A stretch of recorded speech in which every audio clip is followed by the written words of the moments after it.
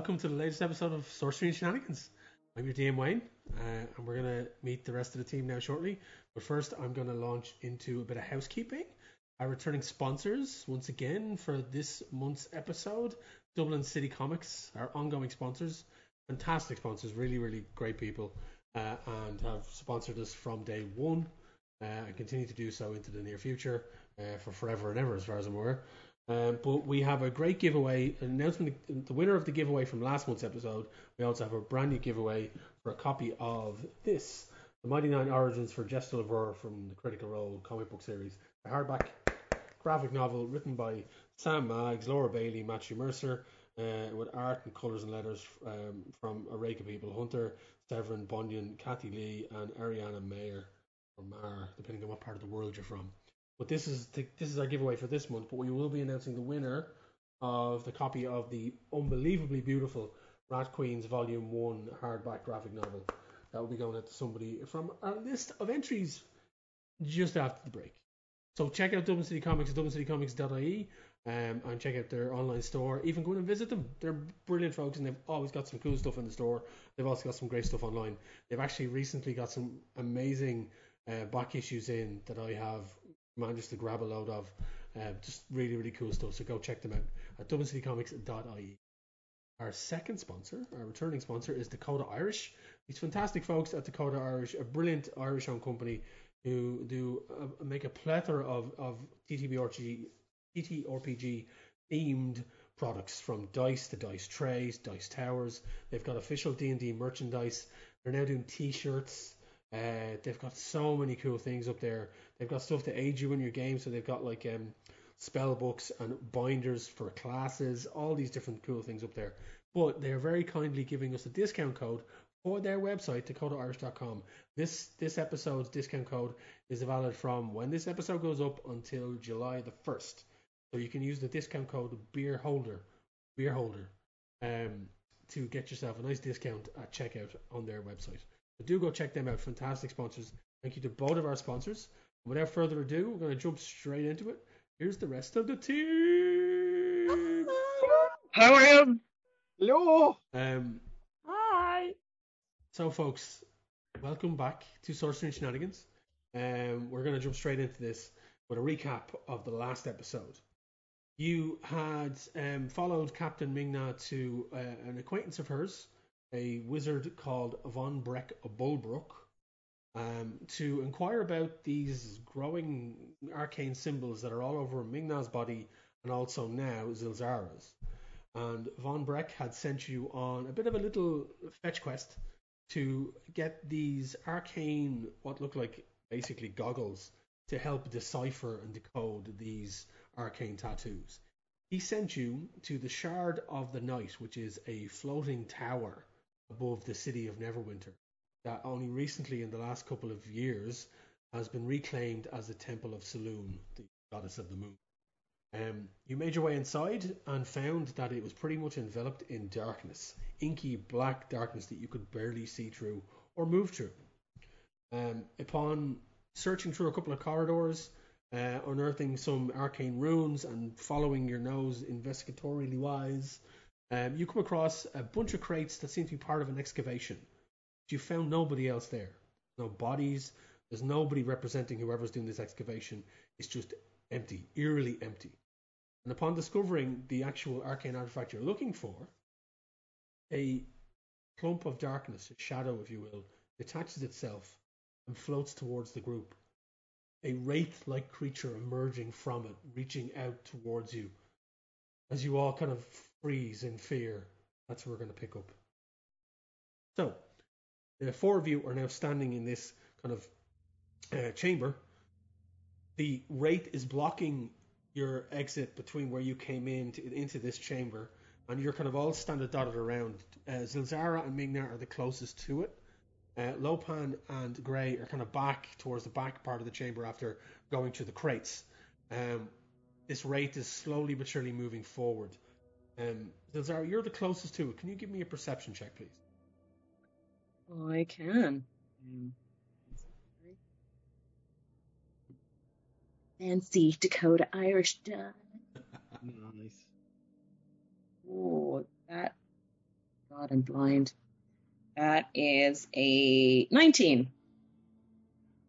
Funny you should use that phrase because even with that roll, as you're slowly backing away from this creature that seems to be moving in the general direction towards you, you notice that its skeletal, translucent face, as you look up into it, it's human in nature, and it seems to be wearing some sort of kind of ghostly armor, but its eyes are milky white, and it doesn't seem to be looking directly at you.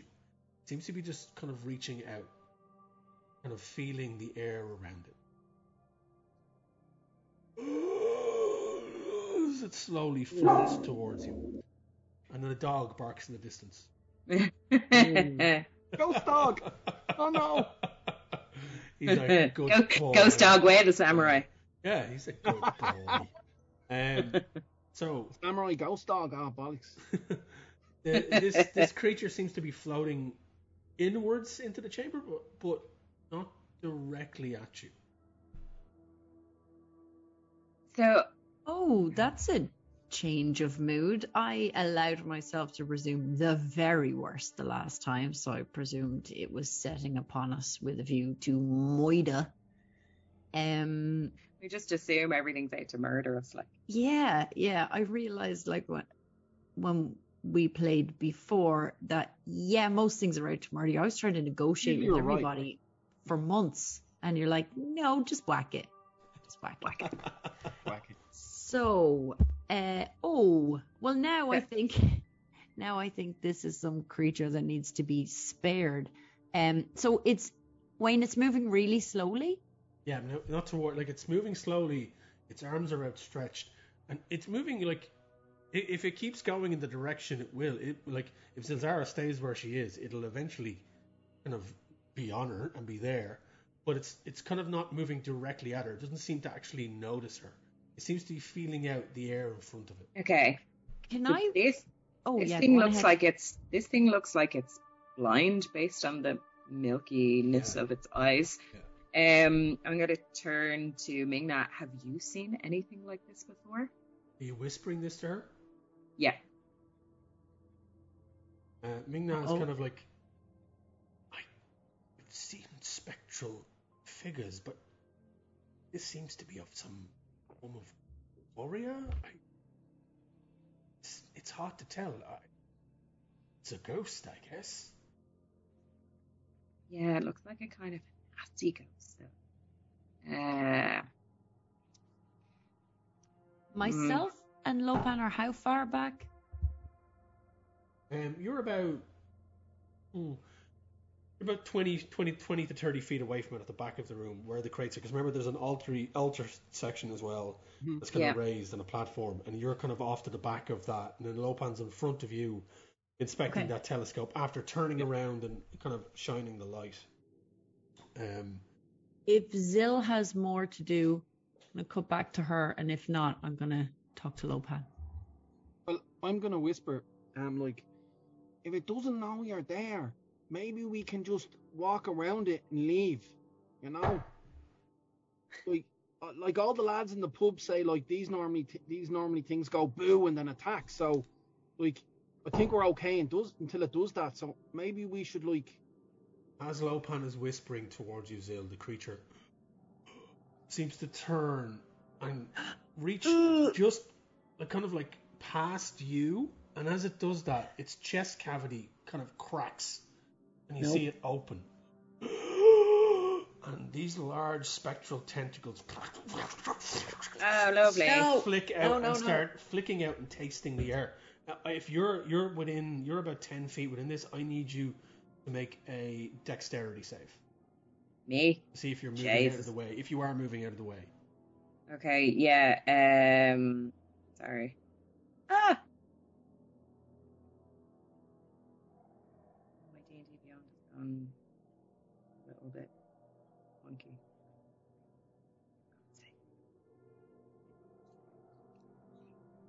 I'm just gonna roll because I can't remember. It's not showing me what my dex is. Your dex is. Well, it's. You can do an acrobatics or an athletics one on this one. You have +1 to your acrobatics.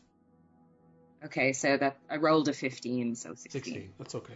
You manage to just quietly push yourself to the side as these tentacles, like they're like twitching really fast. There's like a clump of them as they just all seem to kind of erupt from the chest cavity of this spectral creature as it feels out in front of you, and then you manage to just move out of the way as they seem to be like tasting the air around, as it seems to getting dragged along by these tentacles from its chest. Its arms dropping down by its side, his mouth lolling backwards. I use a cantrip and actually cause some damage. If you want, yeah. Before it gets near my friends. Yeah. I think I'd like to cast Frostbite. Yeah. So it needs a Constitution saving throw of 13. 13. That is a natural 19 plus 3. Boo. So, does it take any damage at all? On a fail save, the target take 1d6 cold damage, and it has a disadvantage on the next weapon attack roll it makes before the end of its next turn. Okay, grand so. So 1d6. Did tentacles count as a weapon there? They do. Hang on, I just now, Wayne, I know it's not your fault, and I know you didn't create the monsters, but I do blame you for every Cronenbergian thing that happens, and that's probably unfair. You did create this monster. This is a homebrew monster. I created this. Well, then I am endorsed, and I'm correct. Okay, all right. So, Jill, you kind of reach out, and the cold the blast kind of careens kind of off the side of this creature as it seems to pass through it, and you can see the ice shards form up around its spectral form and then dissipate into the air as it just and the tentacles swing round towards you. I need everyone to roll initiative.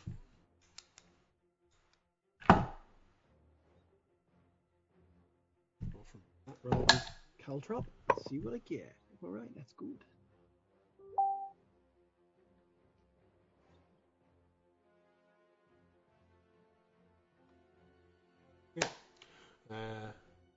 Wow. Where's my piano? There it is. So, 25 to 20. 20 to 15. That's Ming-Na got that for sure. 15 to 10? 11. I was 19, Wayne. Sorry. You were 90, yeah. So yeah, I think did my sound go out? It must have, yeah. So yeah. Great. Does somebody have a chat window or something open with beeping? Oh yeah, what's that beeping? Yeah, let me see now. Right, then Lopan. 10, 5? 5. 5. The creature just goes before you. Great. Okay, so the creature kind of Ming-Na sees this, and it basically kind of pushes herself forward and is going to take 2 swipes of her rapier towards the creature as it kind of seems to swing out towards Zilzara. So the first one is 23. That is definitely going to hit. Oh my god. And does 9 points of damage.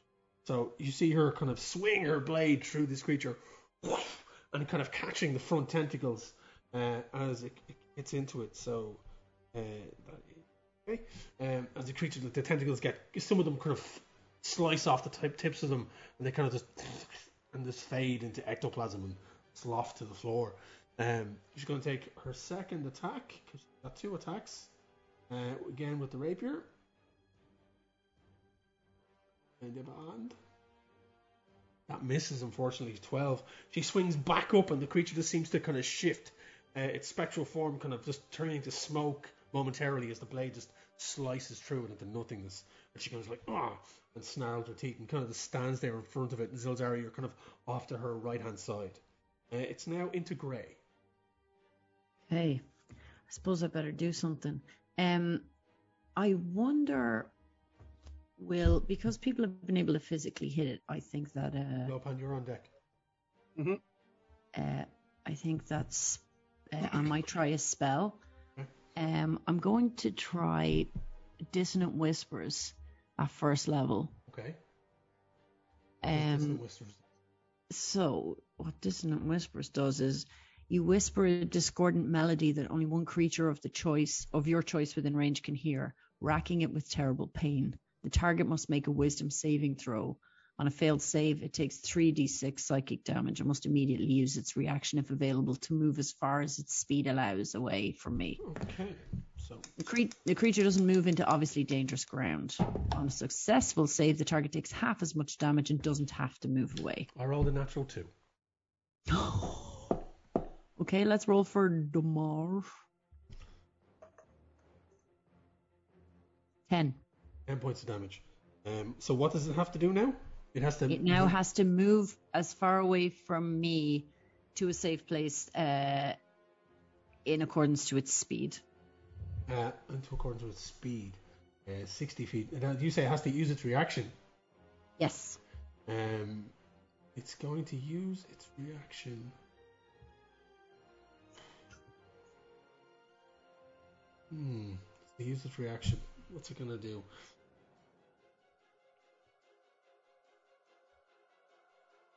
Okay, its reaction is basically this. You see it kind of reach up in the air, its tentacles writhing, its chest cracking open even further. See a red glow in the center of its chest, and this red mist seems to just emanate out from it. I need both Zilzara and Mingna to make a wisdom saving throw. Oh no. Oh dear.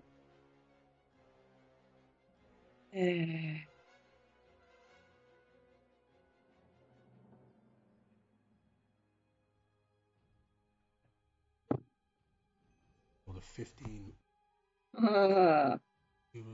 Yeah. I rolled a 5 plus 1. So 6.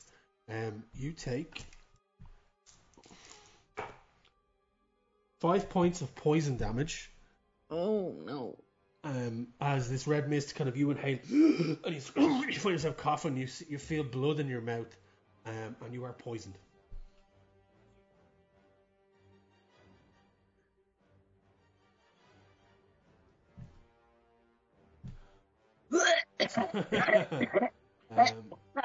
Dickhead. Yeah. So you are poisoned. Your poison's running through my veins. Yeah, you gotta. I mean, you just gotta. Yeah, and the so. Okay. Yeah.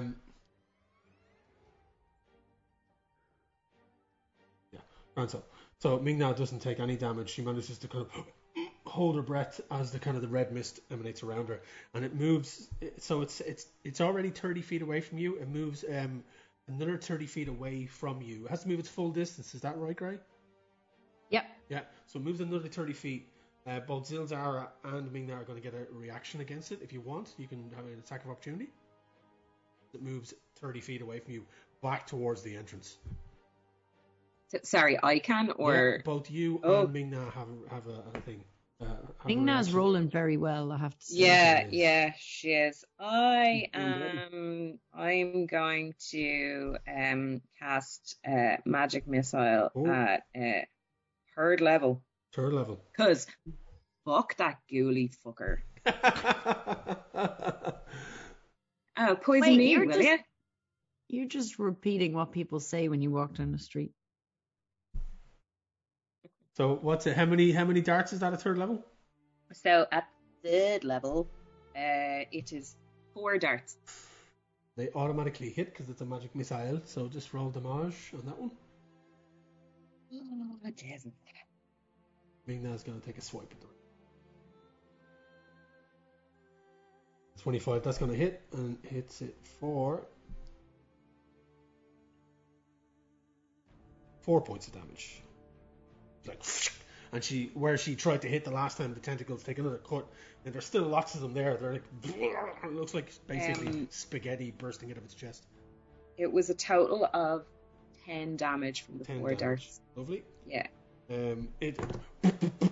These darts just like careen into it at a close range, and it just blasts backwards like, and you hear this gargled kind of wail as it kind of pushes itself back another 30 feet.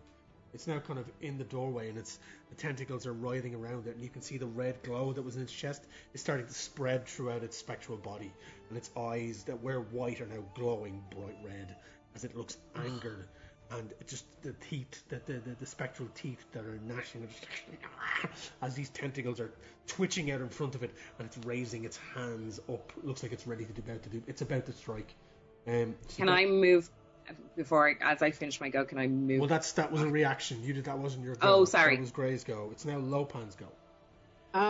If Lopan was, not already scared and not like trying to hide it, he is now. His little feet are like one of them's just like nervously shaking as he's like watching what's going on, and he's just There's a picture of that. He's just like, no, no, time for this little bunny rabbit to dig a hole and hide, and I'm gonna pretty much what you see is me hopping onto the altar and then hopping behind the altar as if I'm running away in fear. But what I'm really doing is getting behind and using my bonus action to get a hide, and I'm waiting for when the creature gets closer so I can fire my crossbow and hopefully get a sneak attack on it. Okay. I know he's 60 feet, so he's probably out of range this round, but just in case it does another weird ghostly thing. But yeah, that's what Lopan's going to do. The range on your crossbow is 120 feet. The light crossbow? I thought, yeah, but is that not? Am I not at disadvantage on that? Yes, you are. All right. Well, then, if it's okay with you, can I hop down then? And then if I manage to hide behind the altar, I'll just have a normal roll. Would that be all right? Or so, hide. I'm doing a hide as a bonus action behind the altar. Sure. Being all teethy and like. Yeah, just a straight roll if you want. Yeah. Yeah. It'll negate the negative if it's okay with yourself. Yeah. So just one crossbow. Use my croll chops again. That's 14. Roll the 7. 14 hits. All right. Yeah, I don't get my sneak attacks. It's just a normal roll, so it's just. I'll use D&D Beyond to be nice. I give it stick, but it might do me right. There we go. It did. It got me 7 points of damage. 7 points of damage. Yeah. Okay. And then as I come out, go, I'm back in. Yeah, you just see the boat, and it just sails through the center of it, and you see it kind of catch on some of the tentacles and the red mist that's now emanating from the central section of this right, and it kind of seems to just push it through and then out the other side, and the boat vanishes off into the darkness. But it kind of you see it recoil from the hit, and it does take damage. It's now the Wraith's turn. The Wraith is going to move its full 60 feet right up to Zilzara. The tentacles are just going to wrap themselves around you. No! And it's going to squeeze. I need you to make a strength saving throw. To see if you can... Come on, Zil. Come on, Zil. You can do it. You can do it. I rolled, so it's 11 minus 1, 10.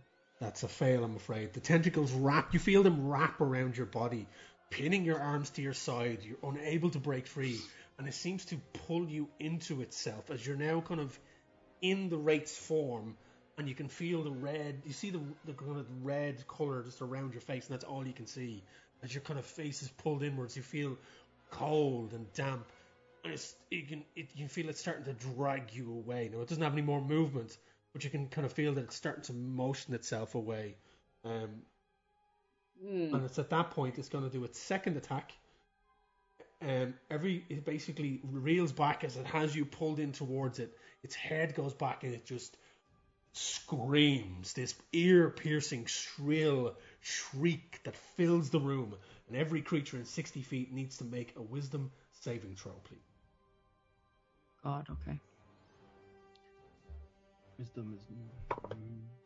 Dirty 20. Oof. 4. 12. Okay. Gray, you're fine. Mingna is fine. Zil, you're fine. Lopan, you are stunned and you missed your next go.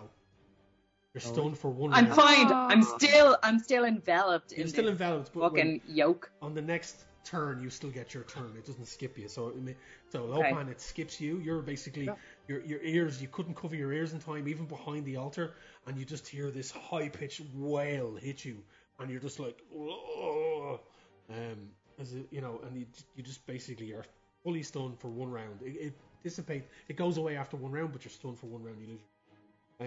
That is the end of the rates go. It's now Zilzara. Zilzara, you are grappled. The only thing you can do at this point, if you want, is to roll another strength saving throw to see if you can break free. Okay, because although you have your spellcasting, you don't need to say words. Isn't that correct? Okay. So you have options, but you can also, at the end of your go, you can make another strength saving throw to see if you can break free from this. What do you want? Okay. I would like to try a spell first and then see if I can break free. Sure. So I'd like to try and cast Ice Knife at 2nd level. Okay. Now you're casting this into your hand, is that correct? Yeah. So what I'm gonna cast. I want to see how much movement I have as well, because obviously it's squeezing me, so my hand is down by my side. I presume I form a big ass fucking ice knife. Yeah. But if I'm kind of thinking, I'm like, because I'm gripped so tightly and it's a magical weapon, do I even need to like throw it? Well, normally you're supposed to throw it. So create a shard of ice and fling it at one creature within range. You can. So you're basically, it's hard to swing your hand. I think you can make an attack, but it's at disadvantage. Okay, well, hang on. Given the current circumstances with the way it is, I'm trying to figure out the exact. One time I leave my DM screen upstairs. Let me just see if there's not. Yeah, everything I have is like throwing things. Yeah.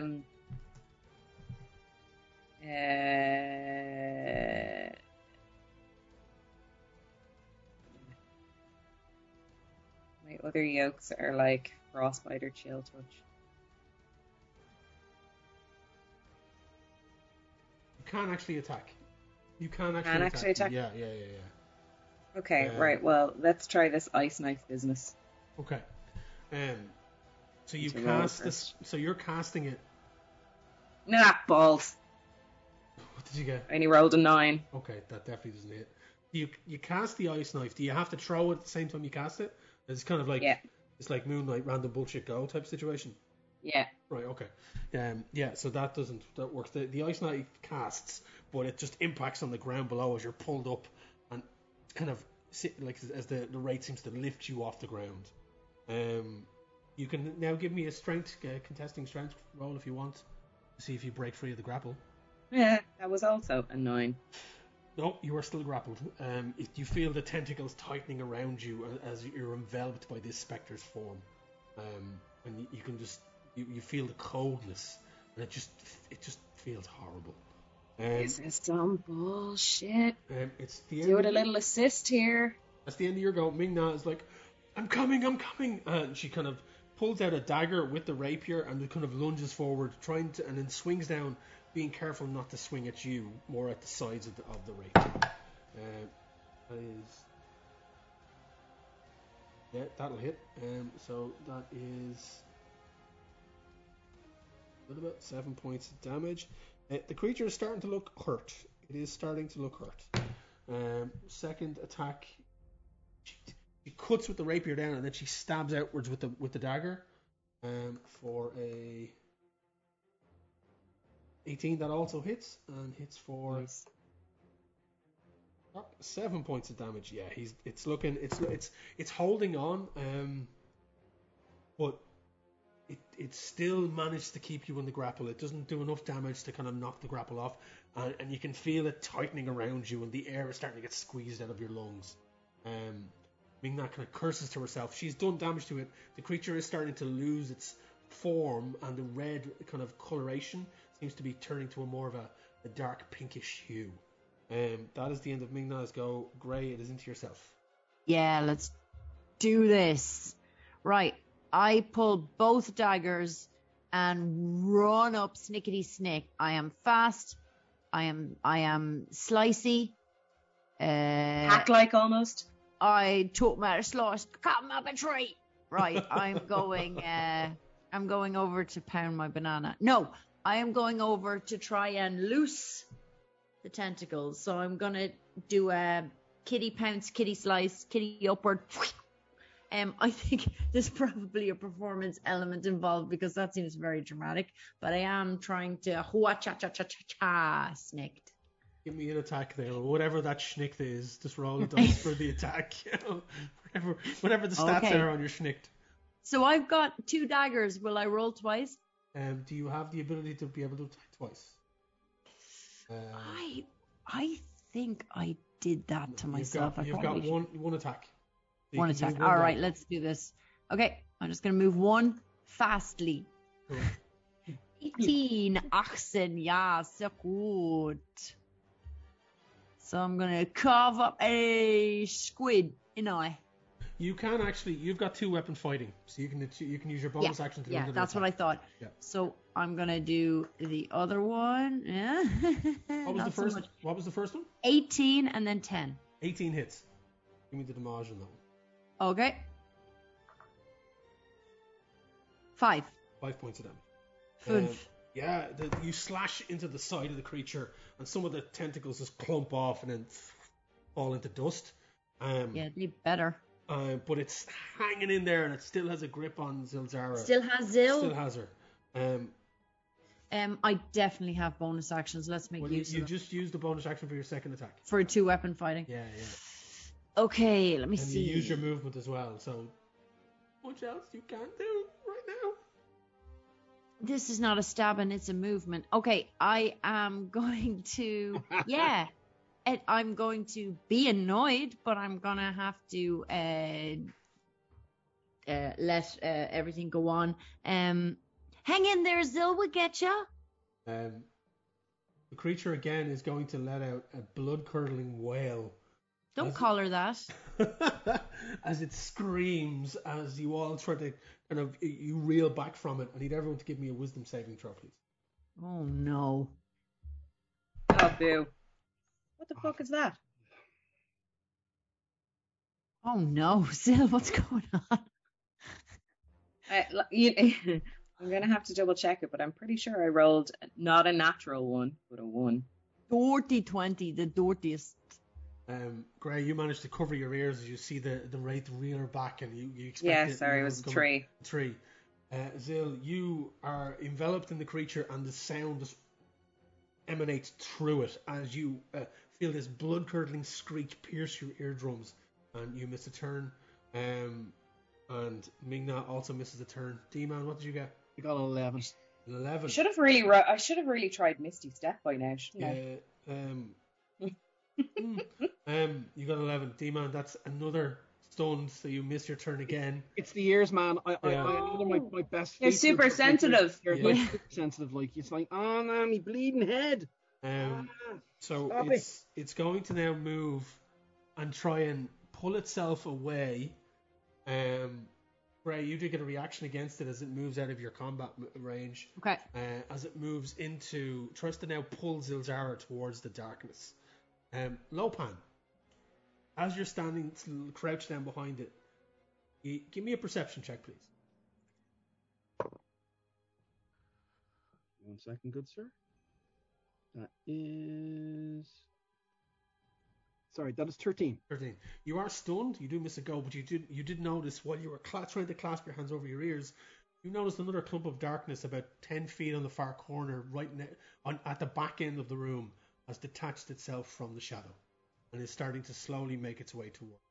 But I can't say anything because of the pain, right? Yeah, you're basically stunned. You can't do it, but you've noticed this. You've seen this yourself, cool. and you're missing your next go. Mm-hmm. So, Gray, you get a reaction against the wraith. Okay. I'm gonna try and dagger him up again. Yeah. Okay, I'm gonna try and slice down the tentacles to free Zil. That's a 16, baby. Definitely hits. Okay, I'm going to roll damage, and that's 7. That's 7. The creature on a D4. That's pretty good. You slice up with the blade, cutting through the tentacles, the last tentacles that were holding Zilzara in place. And as your blade comes up through it, you seem to tear through this creature. Its form just completely obliterating in the space in front of it as it just and just disappear. You see just clumps of it just disappear into the darkness as Zilzara drops to the ground, coughing. Finally being able to get her air back into her lungs. Still stunned, still missing a go. That wraith is now completely dispatched and gone. Gray, you land. You're looking around. You see Migna is on the ground clasping her ears. Zilzara is the same. You can't see Lopan because he's tucked behind the altar. And as you drop, I need you to give me a perception check. Okay.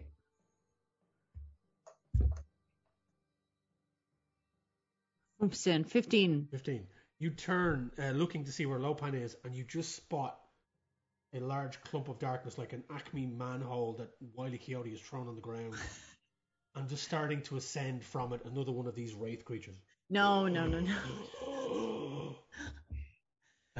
So I perceived that. Roll its initiative, garbage, and it's gonna drop in after Zilzara. Okay, roll the fucking tree on initiative. Okay, so we're still in the initiative roll. Skips Migna, goes back to you, Gray. It's back to yourself. You see, all your compatriots are kind of clutching their ears. Lopan, you're on deck, but you missed your next go. So after that, then it's Zilzara. So Gray, it's you. What you want to do? Oh, sorry. I thought you were saying it's Zilzara. It's you. No, it's okay. Yeah, sorry, my bad. Yeah. Very good. Right, so I'm kind of worried that there's going to be an endless supply of these. I'm keen to get out of here, but in the meantime, is it at the red eyes stage already, Wayne? You literally just see the top of his head starting to just peek up out of this black hole. I'm going to turn to the squad. Hey guys, I think we got to get out of here. Yeah, you're right. Is there anywhere else that Hanna-Barbera has extra animated so it looks like we can leave? I would. Point in fact, Wile E. Coyote was a member of the Warner Brothers cartoon family, not Hanna-Barbera. Right, so don't you bring that shit up here in my house. I won't. So if you we were in this room and we were looking around. There was literally nothing in this room. It was like the air conditioning room in Community, wasn't it? There was just like, yeah. It was the perfect nothing. Yeah. It was okay. Like there was the altar in the center with a few crates off to one side. Yeah. That was it. But we had been sent up to get the thing and the goggles, and we. Is there a way out of here that isn't the way we came in? Give me a quick perception check, real quick, because this thing is starting to. It is. Oh, that's a 17. I don't want to curse myself entirely, but I'm 17. You're looking around. You don't see anything right now. You do have dark vision up to 60 feet, and you're kind of squinting into the darkness behind the altar. You just see the wall that seems to come up in a domed ceiling, about another 50 feet up. But then the only other entrance that there's a tiny bit of light coming from is behind you. Is where we came in. Yeah. Okay. All right. We gotta take him down too, because presumably this Scooby-Doo painted door is the way to the next place where they're coming out. The manhole. Oh, Kim, stop. Leave him alone. Okay. Right. We gotta take him down. The other one went down. We gotta take this one down too. So I am going to use Summit. Let's see what we're going to use. I am going to use... I'm going to use Dissonant Whispers again. Sure. I'm going to cast it at second level. Hello. And... yeah, let me get rid of that. So it's a wisdom saving throw, yeah. He fails. It fails at a natural...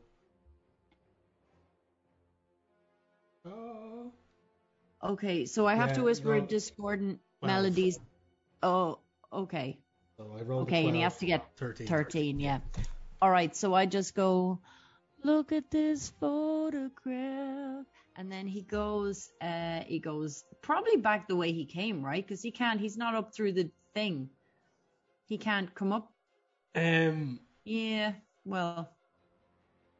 Okay, what I'm going to get you to do here is I'm going to get you to roll a d6 for me. Okay. Sorry, I should have been more ready for this. I'm going to roll a d6. 2. You cast Dissonant Whispers. Roll your damage for Dissonant Whispers for me. Okay.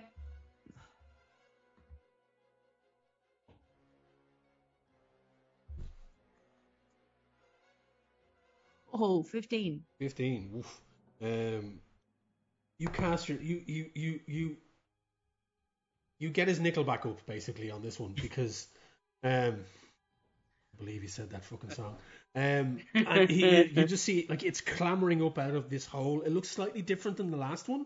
The armor different, and it actually you notice as it's coming up, it has pointed ears and it has elven-esque skeletal features. And it doesn't look as decrepit, and the eyes aren't as milky, because it's kind of like, oh! And it gets blasted with this kind of thing, psychic energy, into its mind, and it kind of it crawls back, and you see that twisted backwards recording Sadako from the Ring, kind of as it kind of jitters back into the darkness, and you just see two hands stretched out as it moves. It kind of seems to shift into the shadow, but the arms are still left outwards, kind of reaching out towards your general direction, as it's kind of caught there for a second, jittering, after taking that damage. But it's still seemingly on this plane right now. But it has been knocked back into the shadows at the far end of the wall. Okay. Far end of the room. All right, I'll take that. So, do you want to move anywhere? Is that the end of your go fully? I will. Am I still? Well, I went up to get the last guy, so I presume I'm near Zil and everything. You're right next to Zil now, and Ming Na, who's picking. They're both picking themselves up off the ground. You can't see Lopan. You've no idea where. Okay. Yeah. In that case, I'll just ready myself for the next round. Okay. Zilzara, it's into you. Guys, I think we need to get the fuck out of here. I think we should head towards the exit. And I'm gonna hit this guy with a couple more blasts and make sure he's gone. So I'm gonna cast Magic Missile at 2nd level. Right. So there are 4 dots. There are 4 dots. Yes. 1d4 plus 1 for every dart.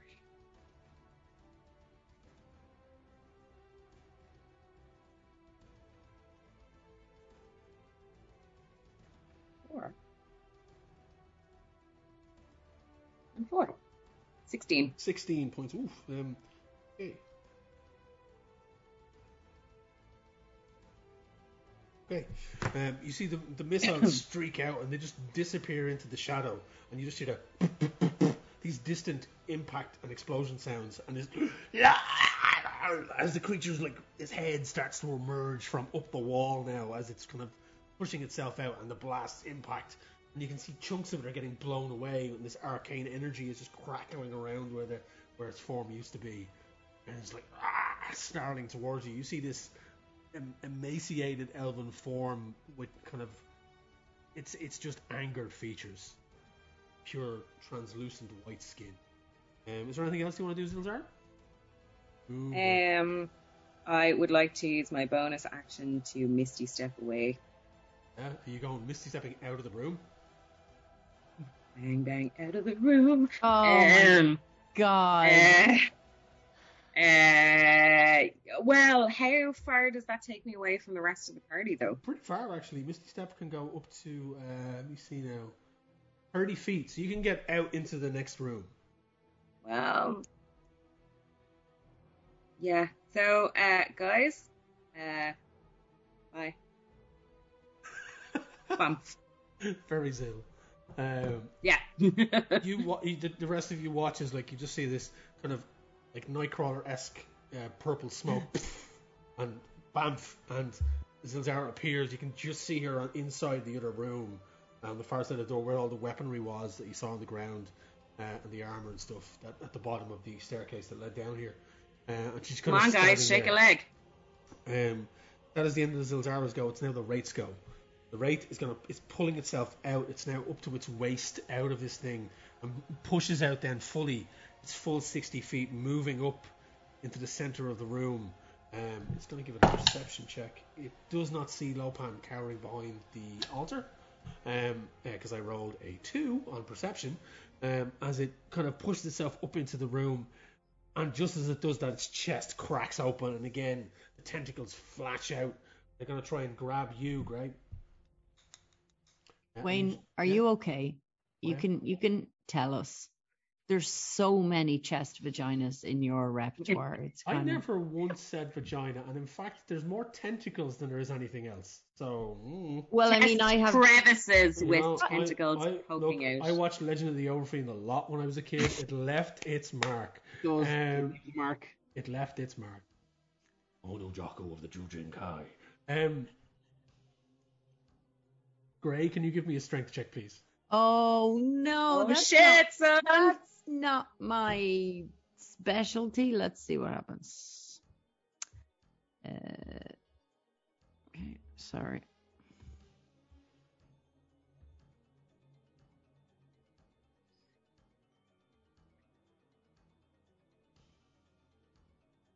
Can you hear me? Yeah. Okay.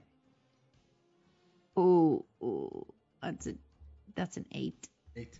Tentacles wrap themselves around you, and you feel yourself lifted off the ground as this creature envelops itself around you, and you just feel the coldness just wrap itself around your body. It's like being plunged into icy water, as the Wraith just goes like, and you're lifted up off the ground. And you see Zilzara, you see this Ming-Na is kind of getting up, and it's like, oh shit.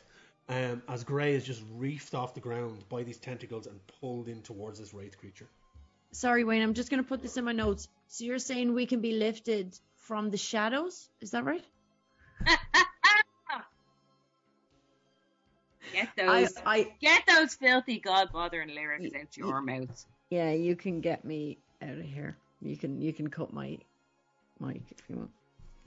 All right, so I am now in mild peril. Okay. Okay. That is the end of the Wraith's go. It's now Ming-Na's go. Ming-Na seeing this again is like, whew, takes the rapier, 2 slashes in towards the Wraith. That first one misses. Second one, oh Jesus love, did you hit with that one? Yes, she does. It's 14. So Ming-Na, she's going to give it now 9 points of damage into this creature. She slashes up, and you see a chunk of the tentacles just and flick off into the air. That is the end of Ming-Na's go. Gray, it's your go. You are grappled. Yes. You can still speak. You can still try and cast a spell, and you can still attack if needs be. But you are grappled, and you can give me a strength, a contested strength save at the end of your go as well to see if you get free. At the end of my go. Okay, very good. I am now. If I try to get him, if I use Dissonant Whispers again, there's a chance he'll take off with me still wrapped. So I don't want that. Yeah. It's gonna be difficult getting 60 feet away from you when it's like. Yeah, holding me. Yeah. I was so clever. I thought I was so clever with my choices of spells, and looking at it now, I'm not ready. Dissonant Whispers is a cracking spell. It is. It's amazing. It's amazing. But I thought I was clever with my choices, but looking at it, it's like I did not anticipate this. You just know I didn't. Okay. I am going to try and cast Tasha's Hideous Laughter. Okay. Waiting for this. I saw it in your spell list, and I was like, yes. She had to whip it out, didn't she? Okay, so I'm gonna try and saving throw. Now this cast it. his Yeah. concentration. Let me see. Yeah, Am I cast it at second? Sorry, Wayne. it What were we saying? saves. It rolled a natural 17. Ah, shit. Oh, shit. But, creature choice can see what a range perceives. Everything is hilariously funny. At the end of each turn, it can take its time it takes damage. The target make another wisdom saving throw. It saved first time round. It got a 17. Yeah, that's unfortunately. So you tried to cast it, but the tentacles wrap around you. And the words barely escape out of your mouth. Yeah, I mean, it could barely reach me tiny tarts. Okay. Is there anything else you want to do? I want to just yell to the squad encouraging words. Hey guys, you can do it. I'm okay, I say unconvincingly. So a creature. So are you giving bardic inspiration to somebody? Oh yeah, I can do that. Well, that's what it could be. It could be bardic inspiration. So they get an an inspiration die of 1d8. Featuring one ability check, attack roll, or saving throw. Okay, all right. Yeah, I'm gonna cast bardic inspiration. Cool. And who are you giving that to? I am going to give it to. Well, poor Lopan is still fucked, isn't he? So He's I'm gonna go with. He's coming up next. Okay, all right. Lopan. You just see the ears pop up from behind the altar, and it's like, there he is. Yeah, he just hears me going, tales of songs and stories. Oh, Jesus. Heroes of renown. That's one of Tomo's favourites. Yeah, it's one of Tomo's favourites. Tomo always tears up when he hears it. He loves that song in the pub, like, he's always singing it, The banger, like. It is. Banger tune. Okay, so you have 1d8 bardic inspiration for yourself there, Lopan, and it is now your go. Right, so Lopan's been 2 rounds now. His ears have been hurting him, and he's just like, no, come on, like, remember what Tomo says. And they say that a hero can save us, and I'm not going to stand here and wait. And Lopan, with that inspiration, jumps onto the table and shoots with the crossbow twice at the creature. Hoping. So the first one is AC 13. That just hits. So give me 1 second, good sir. Do I not have one more dice? No, I don't. We roll these. So that is... that's 15. 15 points of damage. That's just is that just one hit? Well, but that's with my sneak attack. That Oh yeah. But it won't be as good the next one. So the bolt it basically just pierces through and up through the head and just pops at the top, and you just see the part of it that was already blasted away by the magic missile. Another part of it just sloughs off and just kind of flakes into nothingness as it kind of careens sideways as most of its head is gone as it's trying to hold on to Grey. It's still alive, but just barely. I'll use a bonus action. Alive as a dead thing can be, I suppose. Yeah, bonus action. To fire the crossbow again. Yeah, go on, yeah. Nice one. That is more. That's 23. That definitely hits. And that 6. That is 10 points of damage. Yeah, no, that's it. How do you want to take it down? Oh, nice. I just as I pull the trigger, I go, man, where I'm from, we usually ask before we lock face with someone, and I just pull the trigger. Yeah, just tilt it as I mean business, and bam. Bruce Willis style. Boom. You just Gray, you're just basically grappling. You just see above it, you see the Wraith's face as it just explodes outwards as the bolt pierces through it, and then disappears into the dark shadow at the far wall. And the Wraith just, and you just drop to the ground. Ectoplasm just kind of messing up your garb. I'm gonna do a superhero landing and thank Lopan. Thanks, Lopan. No worries. I think we better get the hell out of here before another one comes along and thinks it's a party or something. I agree. So yeah, Ming-Na picks herself up, and you see Zilzara standing kind of outside in the next chamber, I take it everyone's just booking it. You're getting out of there. Oh, Yeah, full We tilt. have the specs, don't we? You do. You have them, and you have the spyglass as well. Yeah, the entire Fellowship of the Ring is going to come up out of that Hanna-Barbera manhole cover. You are all making your way out of it and up the stairs, and as you doing that, you see that again more kind of like clumps of darkness, now different shapes and sizes. As you're moving through these corridors, going full tilt. I take it you're going back to the teleportation circle you were at previously. You don't want to divert. You don't want to do anything before you do this, or anything the group want to do at this point besides just get the fuck. Yeah, safety first. Oh well, I will, Wayne, because I've had my because I don't have dark vision. I know you were saying it wasn't doing much, but I had my little lamp with the hood on it, and I had it down low so it wasn't really bright. But because of what's going on, and Lopan is like, he's got the fears coming. He's gonna open up all the way so it's as bright as it can be as we're running. Just maybe it might, make less shadows and scare them or something. I don't know. It's at this point, Lopan, when you're running, you just turn it up to full brightness, and it is bright, and you're running, and you're kind of like, oh, but you're noticing that this particular type of darkness is now moving. Like it's starting to shimmer. It's not, your light isn't piercing it, but clumps of it are starting to come off, and you see forms start to come up out of it behind you. They're not ahead of you, but they're all kind of the darkness behind you is starting to move, and you see about 20 of them, all different shapes and sizes, started to come up, and if you want, anyone can roll me a perception on this. Yeah. Yeah. Okay. Jesus, 8. 8. Yeah. 3. You just see these different forms, different races. You see dwarves, you see halflings, you see humans, elves. Some of them in ancient armors, some of them in work clothes. Some of them don't look as disheveled and rotten as some of the other ones do. So there's definitely different stages and different ages of these creatures, whatever they are. And the two of you that got an 8, you do see some of them seem to have like excavators outfits on, but that's pretty much all you can make out. And that's what, as you're booking it, you're legging it, and the light is not piercing that particular type. The darkness that they're coming from, the light is not piercing through it at all. I just want to. How far behind us are they? It's slowly catching.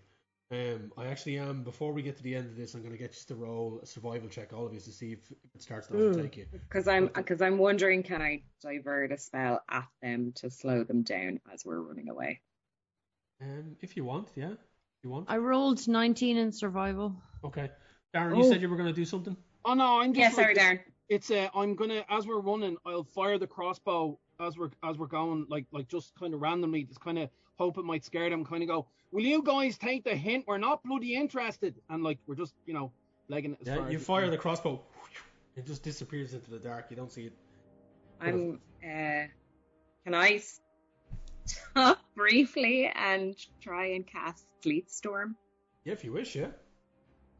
So, until the spell ends, freezing rain and sleet fall in a 20-foot cylinder within a 40-foot radius centered on a point I choose within range. So, I'm trying to cover as much of these beasties to kind of slow them down and get us away. Sure, yeah.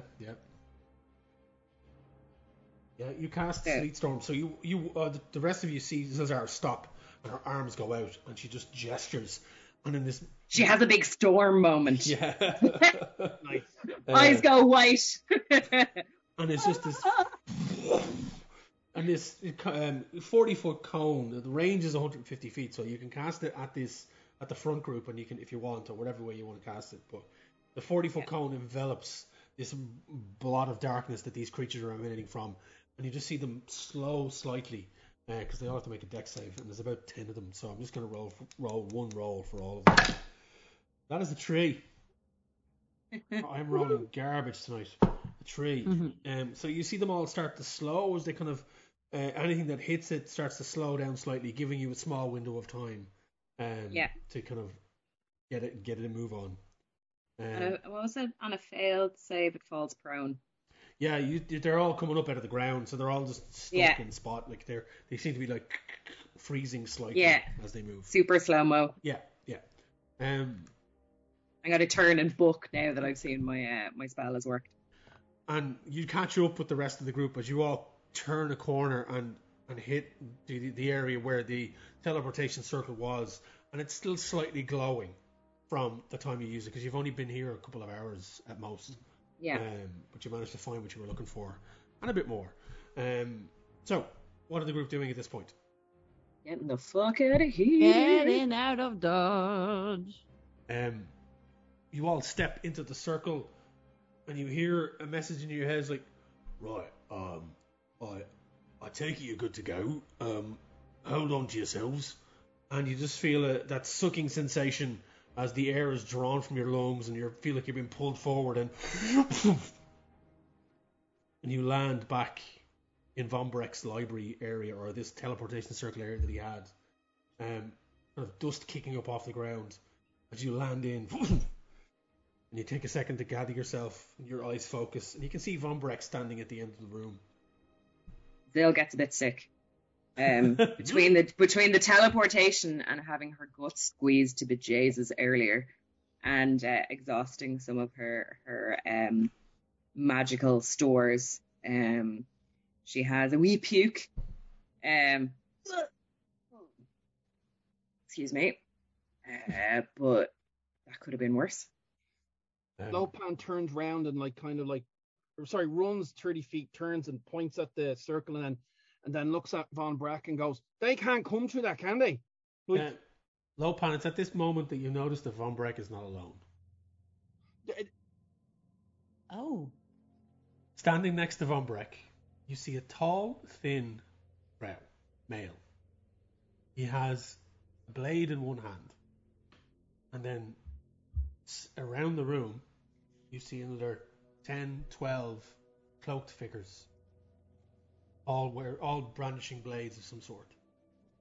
Another cloaked figure standing just behind this male drow has a blade up to the young maid's throat, Von Breck's housemaid or whatever she is, and has a blade up to her throat. Von Breck is just standing there, apologetically, like, "They arrived after you left. I had no choice. There's so many of them." And he kind of looks around. Zilzara, you recognize the male figure. What's this happy horse shit? His character's name is Zarut, and he kind of gives you a curt nod. He is a member. He's one of the members you remember from the Bregan Dearth, the Drow exclusive-ish group of brigands, thieves, mercenaries, guns for hire from the city of Waterdeep. Mm-hmm. And this tall, slender, weaselly-looking male drow kind of like gives you a sly smirk. "You gave me a merry, merry hunt, all the way up to Never. City I swore I'd never come back to, and yet here I am, chasing after you. Bounty was too good to ignore, really. So, Bounty from who? You Weasley motherfucker." now,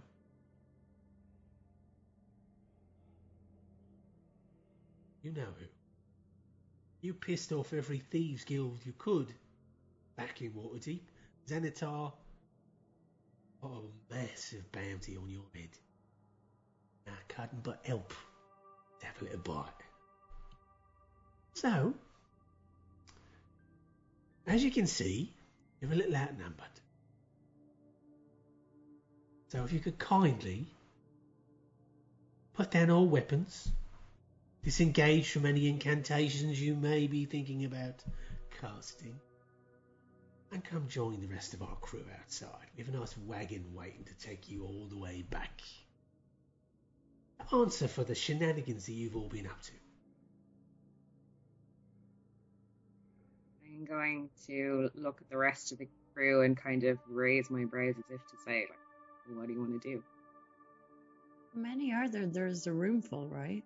Well, there's the root, and there's what, another dozen? There's another dozen of them. They all look like rogues, bandits. They all have blades. Like, I reckon we could take them, but Yeah, well, I don't know, like, what's 3 divided by this many? Like, I think we divide it into 3s. Well, we do have Mingna as well, so it's 4 against 13. Yeah. That's true. Zill has got Misty Step. Myself and Lopan are fast as fuck, but does Batman have time to strategize? There's a lot of them. I'm going to what's better than a bad stand? A good retreat. We might have to get tucking and get ourselves out later.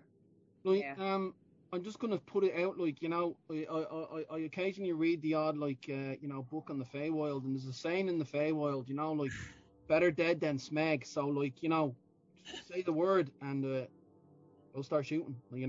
I am going to ostentatiously take out one small dagger from my many things that I'm holding, but I'm going to put it down and kick it away from me and put my toe beans up. So cute. You've made a very wise choice. So, if you'd be so kind, and he kind of points the dagger towards the doorway, and the guy holding the maid kind of shifts to one side, and he gestures for y'all to start making your way out. The route, let these people go, and don't hurt them. We'll come quietly. You can have me alive for your reward, or I can save her, and then you've got a dead cat. You don't seem to understand. You're in no position to be telling us what to do. And just to prove a point, and he snaps his fingers, and the bandit just slices the girl's throat. No, come on. Come on. Von Breck, at that point, just kind of looks and goes, "You really shouldn't have done that." Right, Gray is fucked off. His little happy cat face is more cat-like, I suppose. less human cat, more or actual cat. Actually, Tibbs has just woken up and he looks real pissed off. So that's how I imagine Gray to look right now. Yeah, I've gone from keyboard cat to Tibbs in a second. Tibbs, grumpy old man cat. Yeah. So I don't like that. I'm bothered by that. It's supposed to be all in the game, Mm-hmm. Anyway, yeah, that's what I do. You just see the body just crumple to the floor, and the blood starts to spill out, and it just like out onto the teleportation circle. And Von Breck, though, give me a perception check, all of you, actually. Yeah. All of us? Yeah. All of us. As you're being marched out of the room, you pass by Von Brecht, and also they've come to us, have they? They've gestured. You guys have started to move towards them, didn't you? You started to move towards them? I'm still weighing up whether or not to shoot the leader in the head or not. Okay. Like, I'm after him doing that, I've just gone really quiet as I'm trying to work out, should I or shouldn't I? Okay. Yeah, if you start something, Lopan, you're gonna get us killed. I know, that's why I'll eventually not go anyway, in. What did you roll? If you Wayne, did you see what I rolled? See what I rolled? No, it didn't snow. I rolled a B. Oh, nice. Nice. That's 24. 24. 15. 15. Lopan, are you rolling perception, or are you just angry? I got 11. Got 11 up there. So, Gray, you definitely see this, and Zilzara, you pick it up just after it. But Von Breck doesn't seem phased by the fact that they've killed her. He just, when he says, "You're going to regret that," he didn't seem to be kind of. Gray, you definitely. He didn't seem to be saying like he was angry about it. He was more like warning them. Right. They are definitely going to regret doing what they did.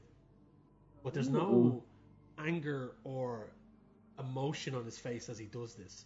He seems quite relaxed with this whole thing. But they are holding him just as much as they were holding that girl.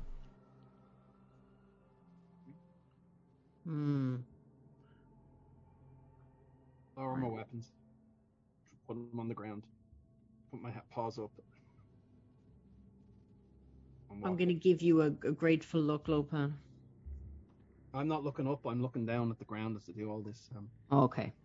Just yeah. I just have that image of that classical cliche scene of Lopan just unloading his weapon after weapon after weapon after weapon after weapon after weapon, blade, crossbow, firearm, works.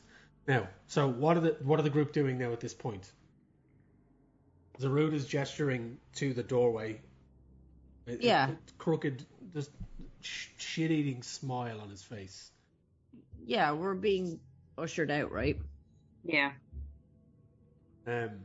You're escorted down through the house, and as you're brought out front, there are people milling about. There's a large kind of like canvas-backed wagon there, and there's a couple of more of these bandit leather garb with hoods up and all with blades down. Kind of the blades are in their sheaths at this point, but their hands are on them, and they're kind of giving off like mercenary kind of vibes for sure. Mm-hmm. And a few people look up as you're escorted out and turfed up into the back of this wagon. Is the captain still near? The captain is with you. The leader. The leader, sorry. The route is there. He's come out and he's standing kind of in the doorway. He's standing in the doorway, kind of looking over all of this, surveying everything, and just kind of gesturing to the men to get up onto the wagon. And he's like, he's looking right at you as you're kind of hoisted up in. As we're Liam, I just look over in his direction and I just say, I have a name for people like you, and next time we meet, I'm gonna let you know what it is. He's just like, just get in and sit down. He just laughs and as you're getting in, Gray or Lopan and Gray hear this. Still not so much. Just with your passive perception, you hear slightly audible from inside the house. Ooh. Oh, sorry, I don't hear it. You don't hear it, but Lopan and Gray hear that. It's muffled, and Zarut just is out now and has climbed up into the front of the wagon, and the bandit beside him is like, and the horses start to clip-clop away as the four of you, Captain Ming now with you, and she's kind of looking at all three of you going, the fuck? But she's following your lead because she's with you in this, because, Yeah. Is there any guards in with us, or is it just us four? They're outside hanging on the back of the wagon. Oh, they're at the back. They're hanging outside the wagon on the edge of it, like standing there hanging on as the wagon is like moving along. And you start to move through the streets, and you hear them shouting, telling the people to get out of the way as the wagons are moving through. And you're going for about 10 minutes. And you hear one of the guards at the back is like, hey, you see that up there? And the other one kind of like, what? I didn't see anything. Keep your eyes on the prize, will you? I'm escorting these people. You have to look out for around you. We could get ambushed from anywhere. So that's what I'm talking about. Look, up there. Did you not see something up on the roof? No, I didn't. Look, Mummy, there's an aeroplane up in the sky. And they're kind of mumbling to each other as they're doing this, like as the wagon is moving.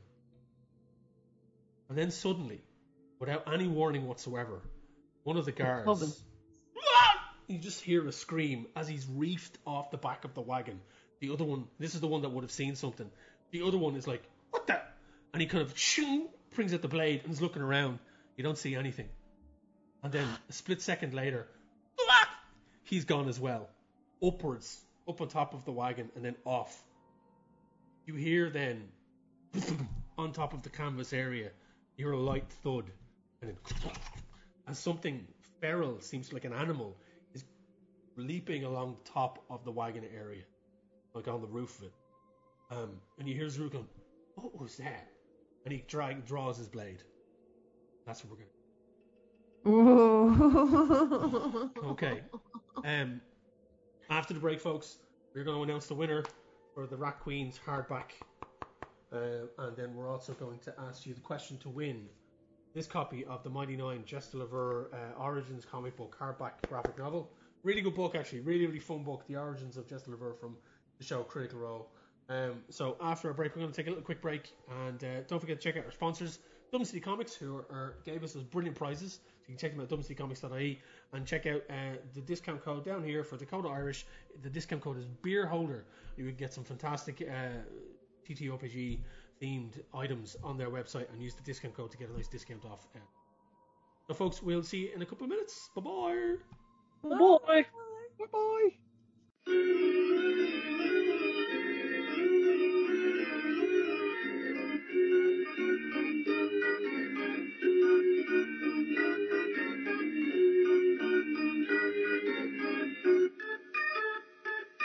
Welcome back, everyone, to the second part of this episode of Sorcery and Shenanigans. We are going to dive straight into our giveaway. So this is what we're announcing the winners for on this episode.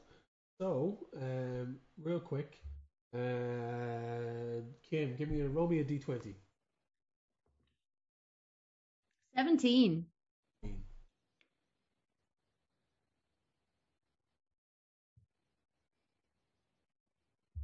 You're going to love this.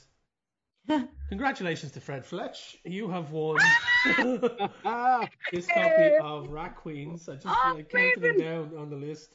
Number 17, Mr. Fred Fletch. This copy of Rat Queens is going to be winging its way to you. I'm going to contact you on social media, Fred, to get your credentials, get your address. Get those credentials. So we can send it get to them you in the post. Yeah. We love you. We love you, Fred, so hard. Wayne, there might be customs charges, so I might have to deliver it by hand. Sure, okay. I'm coming too. Leaving that trailing sentence. I'm going to Edinburgh. Yeah. So congratulations, Fred. Well done. Fred is a big supporter of the show, so we really appreciate it, and congratulations on the win. This month's giveaway is this copy of Critical Role, The Mighty Nine Origins of Jess de Lever, written by Sam Maggs, Laura Bailey, and Matthew Mercer, with some fantastic art and colours and all sorts. It's a really good book, actually. I have a copy of this as well, signed by Sam Maggs. So, really simple question for this one. Really, really easy. Who plays Jess de Lever in Critical Role? Jess de Lever. Who plays the character of Jess de Lever in Critical Role? You need to put your answer below in the comments. You need to share the video for the episode and tag Irish Pubcast. If you do not share the video and tag Irish Pubcast, you are not entered into the draw. There have been some people that have just been answering the questions and not sharing the video, but unfortunately you haven't been entered into the draws. And we want to be able to give you prizes. So do all the things. Yeah. Do all the things. Do all the things. You can share it on Facebook, Twitter, Instagram, anywhere on social media, just as long as you can tag Irish Pubcast, and just spread the word. And we can get this copy of this book to you. We will announce the winner for that on the next episode. Thank you so much to our sponsors. Thank you Dublin City Comics for our great giveaway prizes. They continue to give us some fantastic stuff. And also check out Dakota Irish with the discount code Beer Holder that you can use at checkout to get some discounts on whatever purchases you make. Right. Beauty is in the eye of the beer holder. I've got my eyes on a treasure chest that they have, the official D&D merch.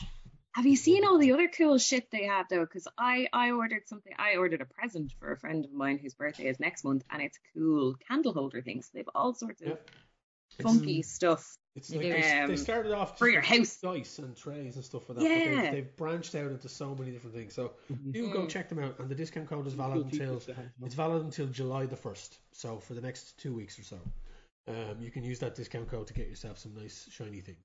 Now, without further ado, we're going to jump back into this session. Where we left off, you are in the back of the wagon. Two of the guards at the back have been dispatched. And you can see and hear something crawling along the top of this wagon. Zarut at the front has pulled his blade out and is kind of peering up and looking back behind, counting to see who's in there. He's like, don't move. And he kind of hoists himself up and stands up at the front. The bandit or the mercenary who's driving the cart is like, yeah! And hooshes it on and it picks up speed. You can see Zarut kind of hanging on as he's kind of holding his blade and looking up. And the four of you feel yourself jostled about in the back. you do notice as you look out the back of the wagon, you can see that there are more of these mercenaries trying to keep up on foot, and there's 2 on horseback as well at the back. And one of them is shouting at the front and pointing on top of the wagon. They're like, they're up there! They're up there! Watch it! They're gonna come down! And you kind of hear muffled kind of grunts as Zarud is kind of bringing his blade up. It seems to be deflecting attacks at the front. Can we kick him off? Well, what are the group doing? Yeah, what do you want to do at this point? You're kick him off. Like, you're not shackled? You're not in any way, like, you haven't been shackled. You've just been tossed into the back of this wagon. Yeah, I think Lopan should kick him off. Okay. Yeah, I'm going to try, and I fully support Lopan in his endeavors. And absolutely. I'm going to, while he's doing that, I'm going to try and get a look at what's above us. But I might, if it's not a foolhardy thing to do, I might try and give him Bardic Inspiration. Who do you give to Lopan? To Lopan in his kicking off. It's all kicking off. It's all kicking off now. Okay, so yeah, you give Bardic Inspiration. Do you want to say anything in particular?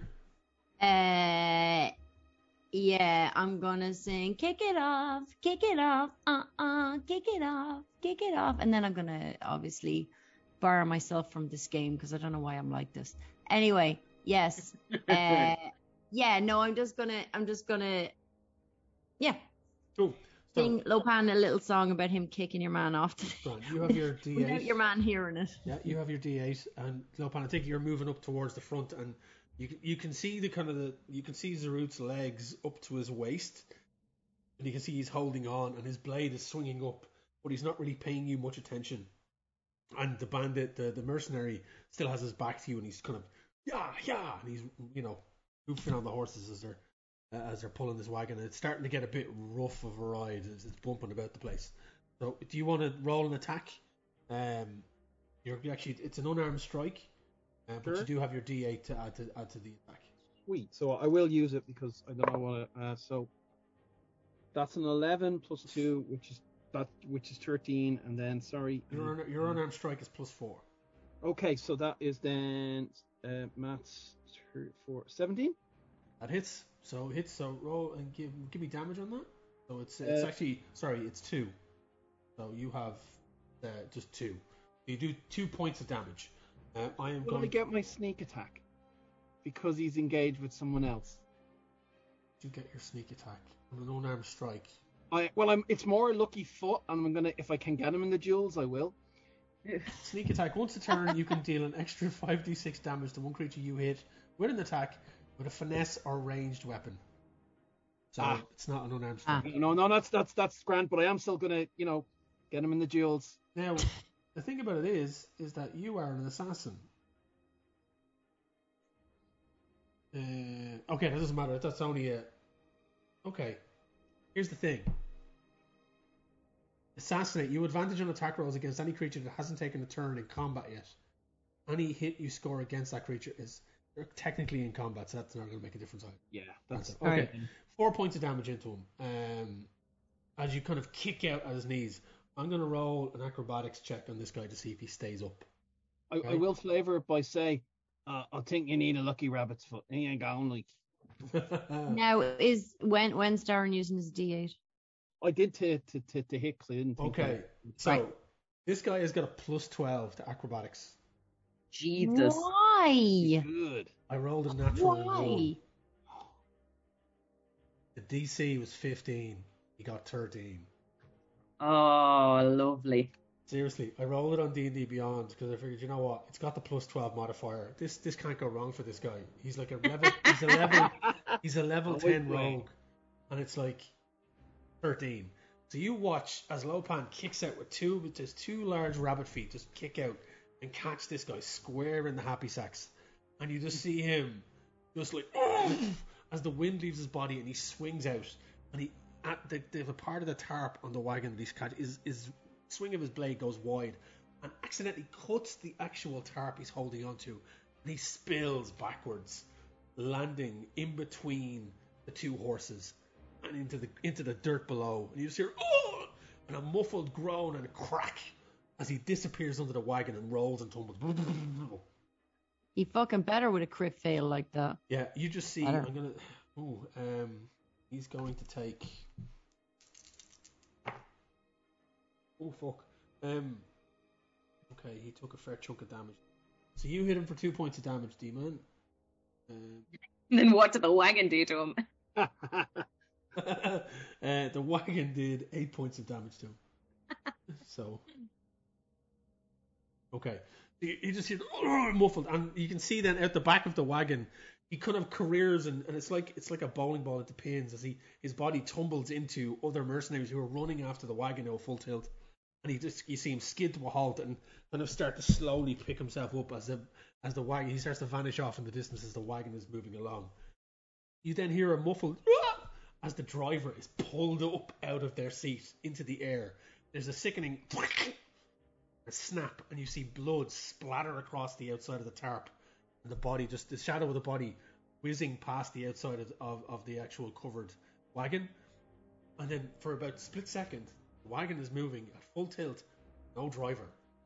And then in a blur, you see, dressed in her frilly pink maid's gown, her matted blonde hair with dried blood all over it, a maid from Von Breck's house, who you saw get her throat slit, land into the wagon driver's seat, grab the reins,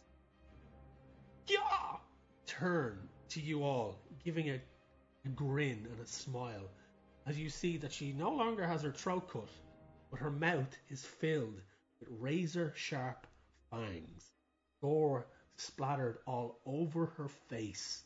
Black oval eyes stare at you. He's just grinning as she and the wagon just pulls off at full tilt. The merc's running after it. What are you all doing? Can I roll Arcana to see if I recognize what happened to her?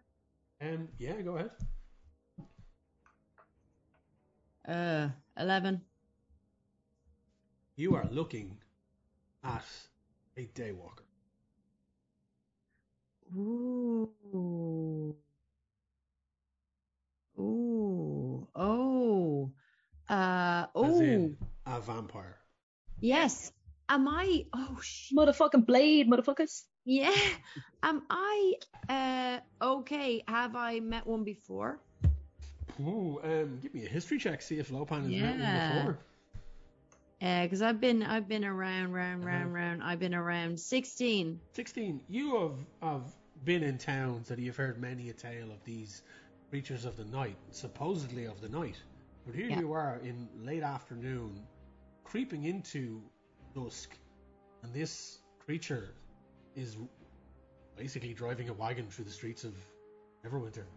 Right. And seemingly very happy about it as well, as her gore-covered face and big smile would attest to. But Is it a malicious smile, or is it just a she's smile? just smiling at you, but I mean, it's a face full of fangs, so you don't know. So, yeah. There's only so happy you can look. Yeah. I'm going to I just go up a little bit towards them, and I'm like, hey, thanks. And she kind of just all that. She's like, oh, and you see her face slightly just morph back into still vampiric in form, but more humanesque. And she's like, it's no trouble they had it coming to them, really. And she just like matter of factly just keeps going on doing what she's doing. Von Breck asked me to bring you to the docks. That's where we're going now. And she just keeps and the horses are going full tilt through the streets. Sure. Okay, this makes more sense. His look when we left didn't make sense to me. I thought he'd been turned by whatever, but he just knew that you were okay. Oh, that's fine. Great. I'm fine. Don't worry about me. I really didn't like what happened to you. That really bothered me. Oh, in this line of work, it happens all the time. Okay. And you can hear the tone in her voice. It's betraying her age. Like when you first met her, she seemed like a young maid that was just ran the house for Von Breck and seemed a bit kind of like teenagery in her outlook, like kind of like, oh. But now that you see what she's done and what has obviously been done to her, but the kind of the tone in her voice seems to be giving off a more measured, experienced vibe. Sure. And like the card is milling on. You do hear off in the distance about maybe a street over. You can hear the hustle and bustle as the two mercenaries on horseback are still in pursuit. You can hear the clip clop on the cobbles, and as you look back, you see them rounding a corner as your wagon is going at full tilt. Right. Should we think about dispatching our followers? I don't have anything I can throw at them, but like I can at least try and get the lock open. I do. They didn't take me lockpicks. Yeah, I take out my short bow. Did they tell you to drop all of your weapons back at the house? No, I took out one dagger and kicked it over to your man. I left everything else. I don't think they would have let you keep all of your weapons. Oh, it's not canon. Well, That's all. thankfully, I am a weapon. Yeah. In more ways than one. So My stuff. This is a delayed reaction, but I need my stuff. I need my shield. I turn to herself, and I'm like, "Hey, is there some way I can have my stuff brought to me?" Oh, don't worry about that. Von Breck is bringing everything to the docks. Oh, good. There's something in there that I need. You've noticed that when he started mentioning the shield, Gray did like bread hands, like it was twitchy. Gray was twitchy, but okay, good, okay, good, okay, good, okay, that's good, okay, thank you. Zildjian, what are you doing? I'm gonna throw some magic missiles at second level, which means there's 3 darts. Yeah. 3 darts. Hang on. 3 darts at first. What was the next one? Maybe there isn't. How many second level spell slots have you used up to, is it? I've used up 2. This is your turn. Oh, so I do get an additional dart at second level. Okay. So, yeah, because I've used that spell twice already. I'm going to throw some magic missiles, so it's 4 darts, so 2 each at the riders. Cool. Okay, yeah. So you just stand at the back of the wagon, and your hands just lash out, and you just the darts streak out down the street and careen into each of the bandits as they're on horseback. Give it the damage. So 4 darts.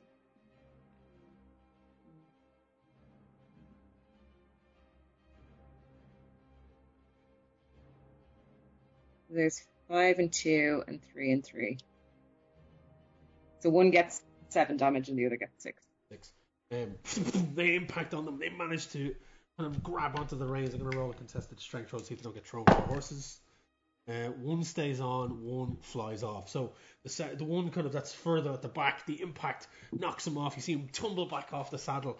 His fellow bandit kind of looks back and it's like and just kicks on. But you see he's hurt, and there's kind of arcane splashes of energy crackling up over his leather armor as one of his arms is hanging limp, but he's holding on with the rein, and the other one, his arm eventually comes back to life, and he draws his blade. He starts to gain ground on the actual back of the wagon. Okay, so one down, folks. The wagon kind of turns a corner at a skid, and you can see that the young girl or the vampire is holding on to the front, and she's barely keeping on. She's like, you see her arms tense up, and you can notice now, Gray, because you're next to her, that the muscles in her arms just start to tense, and she is ripped underneath that outfit. Like, okay, she is really like, this is sinewy individual, but it's all muscle. And she kind of holds the horses as they skid around the corner, whinnying and neighing, and then she just kicks it back in again, and it heads off at full speed. you can start to smell the air change here as you're coming into one of the docklands of Neverwinter.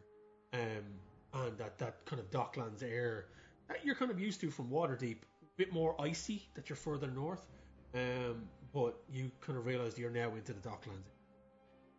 You also hear shouts from side alleys as you see a couple of more bodies appear up ahead that are on foot. They're looking out for the wagon, and they kind of see blades drawn. And you do catch one or two of them actually. Arcane energy fizzles off some of their fingers, as one or two of them kind of wait for the wagon to approach and then give chase as it rockets past everyone.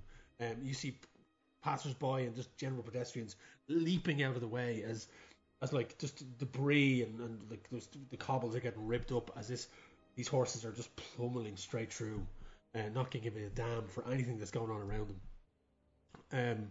It's pretty much all chaotic. What do the group want to do here at this point? You do have one guy on horseback that is very much close. He's coming into range of, like, he's not within attack range, but he's very much pulling up on the back of the wagon. And you've got a couple of more keeping up on foot. Is he in armor, Wayne? He's in kind of leather armor. Ugh. Has he got a sword attached to him? He's got a blade, yeah. Okay. Let me see. Is he within 60 feet of me? He would be within 60 feet of you. And he's on a GG. He is, yeah. On GG. I am going to cast. I'm sorry in advance. I'm going to cast heat metal on the horse's bit. Oh. I'm sorry, Gigi, but you're in a criminal gang. You've the wrong alignment, horsey. Oh wow. Yeah, look, all in the game. I'm gonna cast heat metal. I'm so sorry. This might be the turning point. He might, like, after this, rethink his life, go on the straight and narrow, I am going to cast heat metal on the horse's bit and hoping he will lose his or her or their entire shit and throw him off. Oof. Or run in the wrong direction, or yeah. What level are you? I'm hoping for booking. What level are you? Third, please. Third level. This gets so when you cast a spell using a spell slot, third level or higher, the damage increases by 1d8. So you've got 3d8 fire damage to the horse. Look up a horse's stats here for D&D. I'm so sorry. I was gonna do the sword, and I'm like, you know what? No. Okay. So roll your damage there of 3d8. Let's do that then. Okay.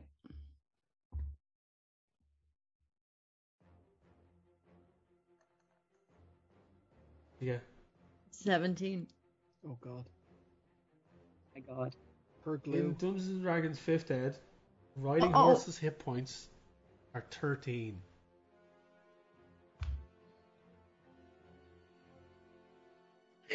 Anybody like horse steak for dinner?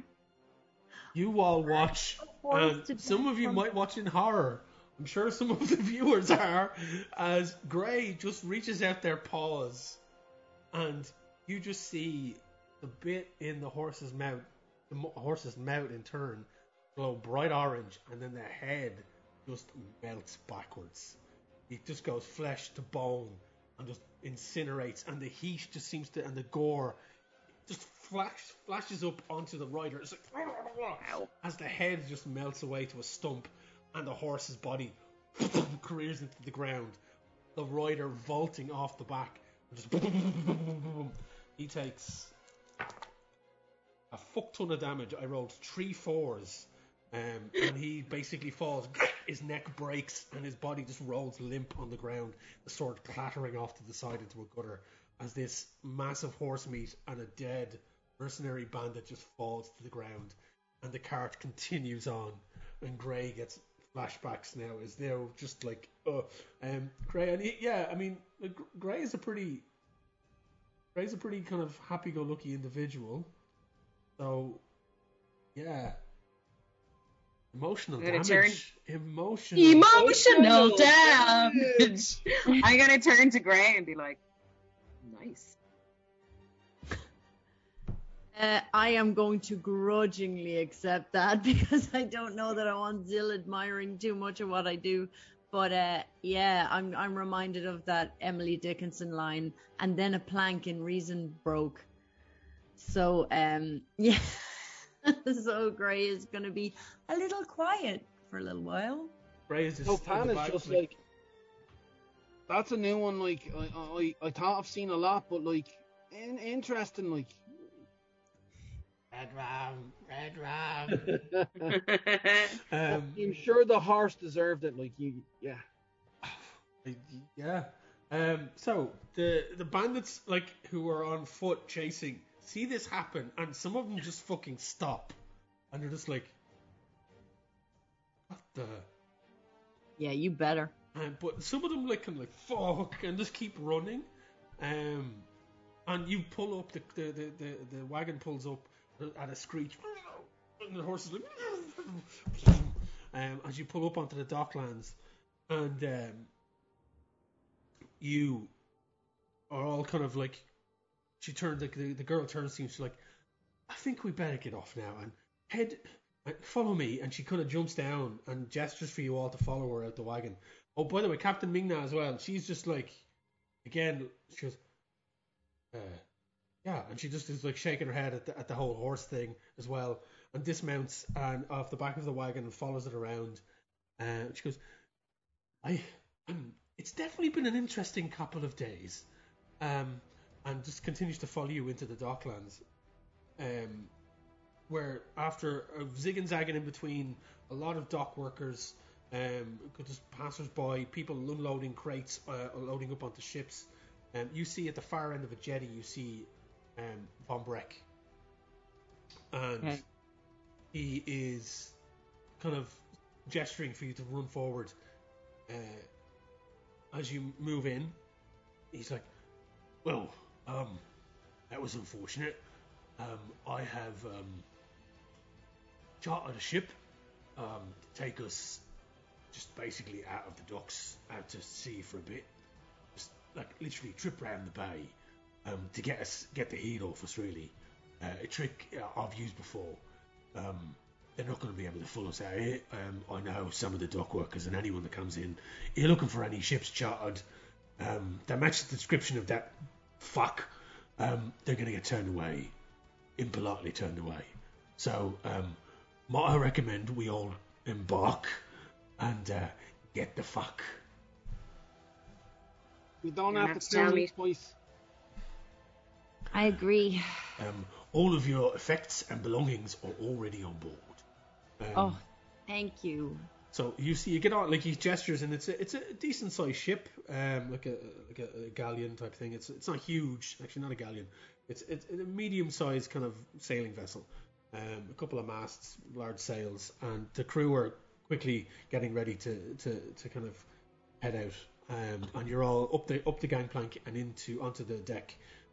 Ming-Na kind of actually, as she gets on the deck, you notice he kind of relaxes a bit, and like you have this just look across her face of familiarity, as she kind of like pats the railing on the boat as she stands on the starboard side, and she's like nodding, looking out onto the ocean, and absent-mindedly she puts her hand on the conch shell that's on her waist, and then looks to all of you, and then just kind of sits down on some barrels. All of your effects are there, all of your gear is kind of piled off in the corner as the crew are kind of milling back and forth, getting everything. You hear them, the first mate is shouting orders, and the sails are pulled, and it's cast off, and out you go, and the boat slowly starts to pull out, and you've moved out a fair bit from the docks, and you look back and you can see there standing, arguing with one of the dock hands, is Zarut, gesturing and pointing out towards the ship, brandishing a blade, and as he brandishes the blade, a couple of more dock hands surround him, some of them with clubs and nice. bilge hooks and nets, and they're all just looking at him going, really? And you can just see this off in the distance as it disappears, as the boat pulls out into the kind of the sea in the Bay of Neverwinter. Calm, as calm as you can be in this moment, as the chase has ended, kind of crazily, but it has ended, and you are now on this boat together. What are the group doing at this point? I have gone straight over to the pile of possessions. I've gone to get my stuff, but the first thing I pick up is my shield, and I put it in my backpack.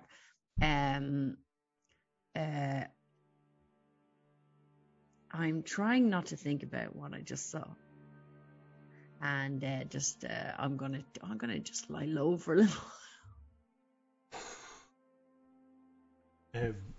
Zil and Lopan, yeah. Kim is going, fuck your magic missiles, set a horse on fire. Kim's doing, but Gray is humble. No. I have found a quiet spot in a corner on deck, because Drow don't sleep, they meditate. So I'm going to try and meditate and recover a little bit because I used a lot of magic. Let's go. Does that mean wanking? No, that's when you have quiet time. Oh, Quiet time. So yeah, I suppose will there be an opportunity to take any kind of Oh yeah, rest? there will be. You'll have time at this point, but just Von Breck is kind of looking around as like, so who has it? Who got? Did you just find it? I mean, we got a bit sidetracked and everything, but the item I sent you to find, the answer, well, at least part of the answer to your riddle of your arcane symbols. I know one of us took it. yeah, we don't got have it it. right. Gray actually has it. Yeah, Oh, I got it. Um, It's here. the captain has very kindly given us some quarters to go do our business. So, if you aren't too busy right now, and you would like some answers, could you follow me, please? Sure. I mean, you've all obviously been through a lot. I mean, if you want to take some time, I don't mind. I've chartered this ship for about a day. Maybe I could go longer if needs be, but we'll be pulling back into port. We might go to one of the further ones. In Neverwinter, we might not go into the main dock. But we have time. Yeah. I don't know that taking a short trip and immediately going back is going to get the heat off us that much, but I suppose we can't stay up here forever. So, you just want to follow him? What do the group want to do at this point? It's up to yourselves. Whether you just want to go in and look at something straight away, or just want to what do you want to do? We'll go with him, will we, guys? I'll just get me I think so. first. Go over and pick up my gear. And then, you find out stuff is probably good, and while he's talking, he'll give us a few to kind of think what to do next. Von Breck kind of gestures you all into not a cramped cabin, but one of the bigger cabins on the ship. It's furnished sparsely. A few shelves here and there, some tables that are bolted down to keep them from swaying. There's some rations and food and drink brought in, and you're kind of given privacy. And Von Breck unrolls parchments and quill and some ink, some wax, different colours of wax. You see a few notebooks with arcane symbols on them. He said, right. If you could kindly give me the contraption. I'm going to hand it over. So he takes the device and he goes like, whoa. It really is a beautiful piece of workmanship. I mean, and he's baffled. Like you see this kind of look of awe on his face as he's kind of twirling the lenses and moving some of the kind of appendages in and out. And it is beautiful now that you see it in this light, outside of the gloom of the shard of night. It seems to be like cylinder upon cylinder layered atop of each other within a large kind of golden frame. On each side of the frame, there are arcane symbols very similar to what you are seeing on Zilzara's body and Ming-Na's body. The kind of the apertures on the side, the lenses, they can be moved in and out. They seem to zoom, and there's lenses that can flick out in front of each of the main ocular sections. The arms also have attachments on them, and they seem to kind of go around behind the ears and then wrap around the back.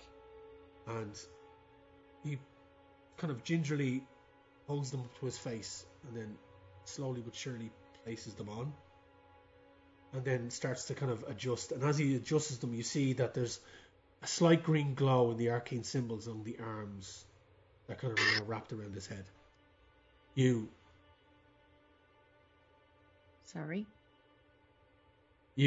see him adjust the lenses and kind of switch things around, and he's like, right, well, if one of you could kindly just show me sections of what you have. And Ming-Na kind of is like shrugs and undoes kind of the top button, and you see her kind of her shoulders, and he kind of twists, and you see as they kind of zoom slightly on her, and the arcane symbols glow a bit again, and he then starts to make notes. Oh, well, I'll be interesting. He kind of grumbles to himself a bit and says this a few times as he's constantly changing the lenses and moving things around, and starts making loads of notes. About half an hour passes by, and he's like just nodding and kind of writing those, and he now has about 3 or 4 pages of parchment that he's written on with information and detail. He kind of takes the things off and places them on the table. He's like, right, it's kind of a good news, bad news situation, I suppose. These markings, they are, for better words, they all seem to be coordinates. And he gestures over. There's a pile of like sea charts and different things along walls here, and like a sea chart, like you're guiding somebody. And I mean, the captain here, her ones are slightly different to yours. And he gestures at Zilzara, and on their own, they don't really make a lot of sense. The good news is, together, they make more sense. Oh man. They're like a piece of a puzzle. You don't have the full puzzle here. And Mina kind of nods, and if you remember back to when she was telling you about her friend, the groups, they kind of had to fight off 2 individuals from a group of these individuals that were seemingly covered in these things. There's an old kind of myth about these creatures, and they each are adorned with these symbols. And as he's explaining this, kind of clicks that they all make up a bigger picture.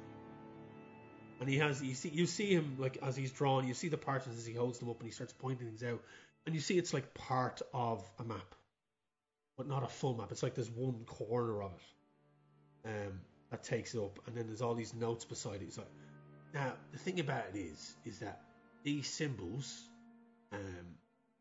they're not on any known map here that I've ever seen.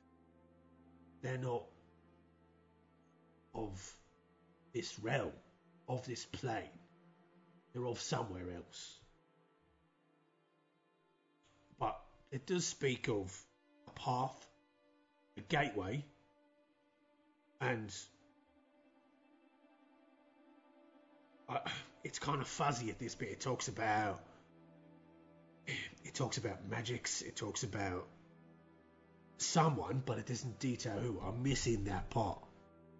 But for what I can tell, you two together make up a part of what this is.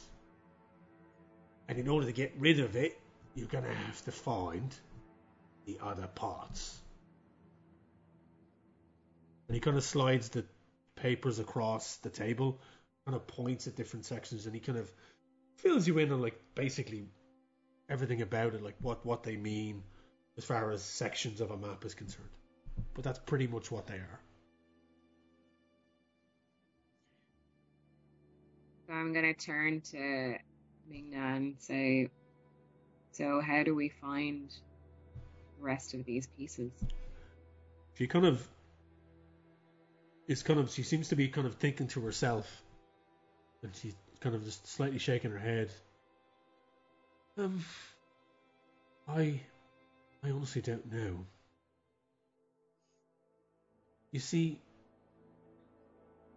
it's all part of a myth. It's not. Clearly it's real, but the information is so patchy. I don't have the answers for this. She's kind of thinking to herself and looking at the pieces of paper on the table. I mean, I might be able to find somebody who could.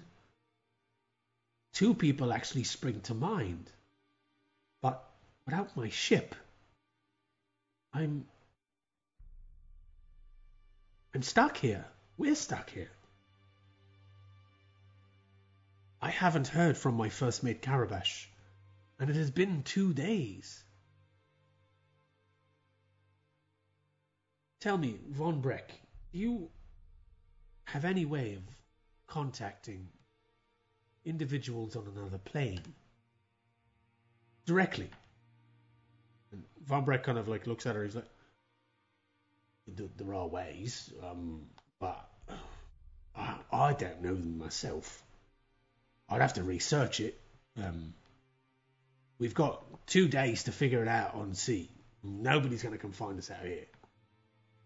I can ask them to sail a bit further out and take a few trips around some of the smaller islands, confuse anyone that might come after us, but they're not going to come after us. So we'll do that. We have 2 days, maybe more if we need it, to figure out a way of finding where your ship is. And if you want to leave, go looking for this.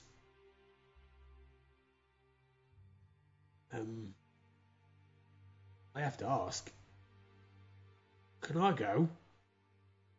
And he kind of looks at the group expectantly. What do you think, Ming-Na? I mean, you're a net positive, but how did you know they were all gonna? At what stage while we were in the shard did they come into you and surround you? Well, the maid here, she answered the door. It was about time is a weird thing for me. I was deep in concentration and study of what I already had. And she kind of pipes up at the back of the room. You see her sitting there, kind of leaning in one of those alcove window of a large ship, and she kind of like feet up towards her chest, and she just looks over. You were gone about an hour. And then they knocked in, and one of them said he had credentials for one of the guards' watches, and that he was investigating a group of thieves, and gave your description. I didn't know you, so I brought that one, the thin one. I brought him in.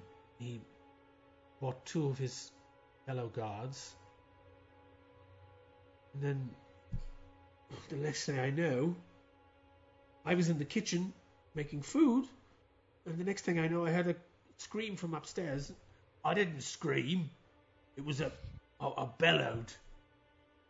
He made a noise, and there was more of them. They had made their way in. They broke in. I don't know how.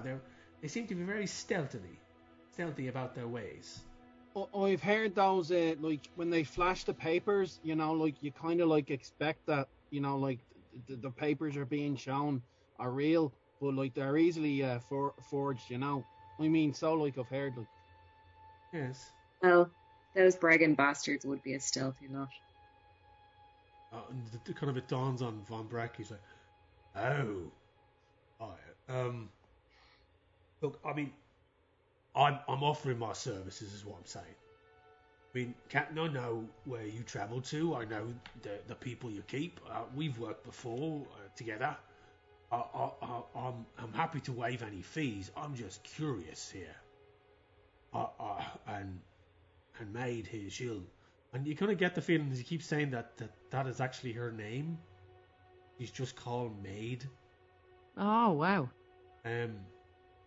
She and you kind of look over. She looks very uncomfortable at this point because and if anyone wants to roll me an Arcana check, I will. Yeah, you can. 8. 8. You're trying to remember back about vampires, but you do remember some small thing about them being uneasy on moving water. Ah, yes. She kind of was just like, I'll go wherever he goes. Well, pretty little fangs over here is handy in a fight. He kind of perks up at that a little bit of a smile. And that's definitely true. Von Breck, I think we could definitely use your assistance. You've been helpful so far. What do you think, Migna? She kind of nods. Von Brecht is very good in a pinch. He's very knowledgeable. It's one of the reasons why we went to him, I suppose. Look, you know how I ran my ship. If and when we find it. And you and Karabash have to try and get on this time. But it's a tight ship, not premium lodgings. And she kind of looks around the room you're in now. But yes, I suppose you could come. Yes, you can come. You can come. We just have to find them first. They have to be out there somewhere. Well, then we need to utilize this time on the water to try and find them. I just want to double check. Like, I don't have to say, like, can I come too? It's a given that, like, I'm in and we're all going, right? Just because nothing's been said, so I just want to make sure. Well, I have to go, and I'm hardly going to leave you and Grey behind. Deadly. I just was, like, just wanted to make sure, because I yous are going, I'm going, but I just didn't know if I had to, because he spoke up, so I kind of felt like, is this one of these things where everyone has to speak up? Or is it just known, like, so, well, now this is getting more awkward, so, I'll just, yeah. You're good, Lopan. Deadly. So, with that decision made, the group have 2 to 3 days on the water. You obviously get a long rest. Yeah, let's Yes.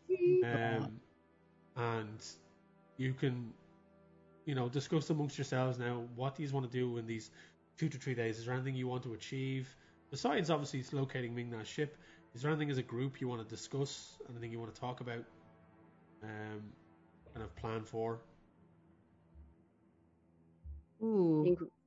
I think we need a strategy if we come up against those shadowy ghouly fucks again. Yeah, I think so too. I don't have a clue what the hell they were. Do you guys know? Like, no, Lopan, do you have any magical items? I was born in the Feywild, so technically I'm magical. Maybe does that work? Yeah. Do you have any weapons that are good against creatures that aren't alive? Well, anything I've come up against so far, like me light crossbows have worked. Like, I didn't get a chance, but I would have taken he points to his big, huge, heavy crossbow on his back. It's like, I would have used old Betsy here, like, but just didn't get a chance. My ears kept on hurting on me. Which reminds me, I need to get some kind of, maybe, if we ever see those things again, maybe some earplugs.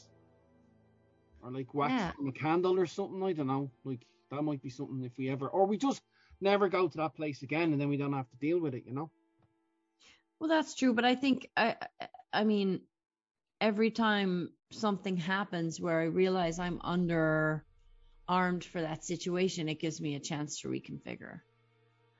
But I'm going to look over what I know and what I need to know and see if I can make myself more well-rounded. I'm kind of like a little bit embarrassed because, like, I know, usually people of my profession and, when they do bump into people and have their stuff taken off them, they usually have something concealed. and I don't have anything like that on me person, so that's definitely something I need to get. But that's for another time. Yeah. While we're on the boat, I recently required this, and I showed them the telescope. So I'm gonna volunteer being in the. I know it's called a crow's nest, but if I go up there, is it called a lopan nest or a rabbit nest, or is it still just like crow nest? And I never see any crows when I'm up there. But anyway, I'm going to be up. I'm speaking out loud more than anything else. I'll be up there watching, unless you need me. Yeah, I'll come with you, Lopan. I think we could both jump down fairly easily if we had to. Well, then we'll get we'll lay the land, lay the sea, lay the water. We'll see him coming anyway. Right, so you two are on watch. Yeah, we're going up in the sky bucket. I can rest my head anywhere, and like this isn't me first time on a boat, so like I'll be spend a bit of my childhood on one of them when I was really tiny. I was only like this big, and go like halfway down, so like maybe a foot and a half. It's like Are you using the spyglass when you're up there? Oh yeah, totally. Like it's a telescope, isn't it? Kind of like one of those. Yes. Yeah. So it will help me kind of see things from afar. So that's one of the reasons why when I seen it, I said that could come in handy on watch. You know. The first time you use it, you kind of pull it up to your eye.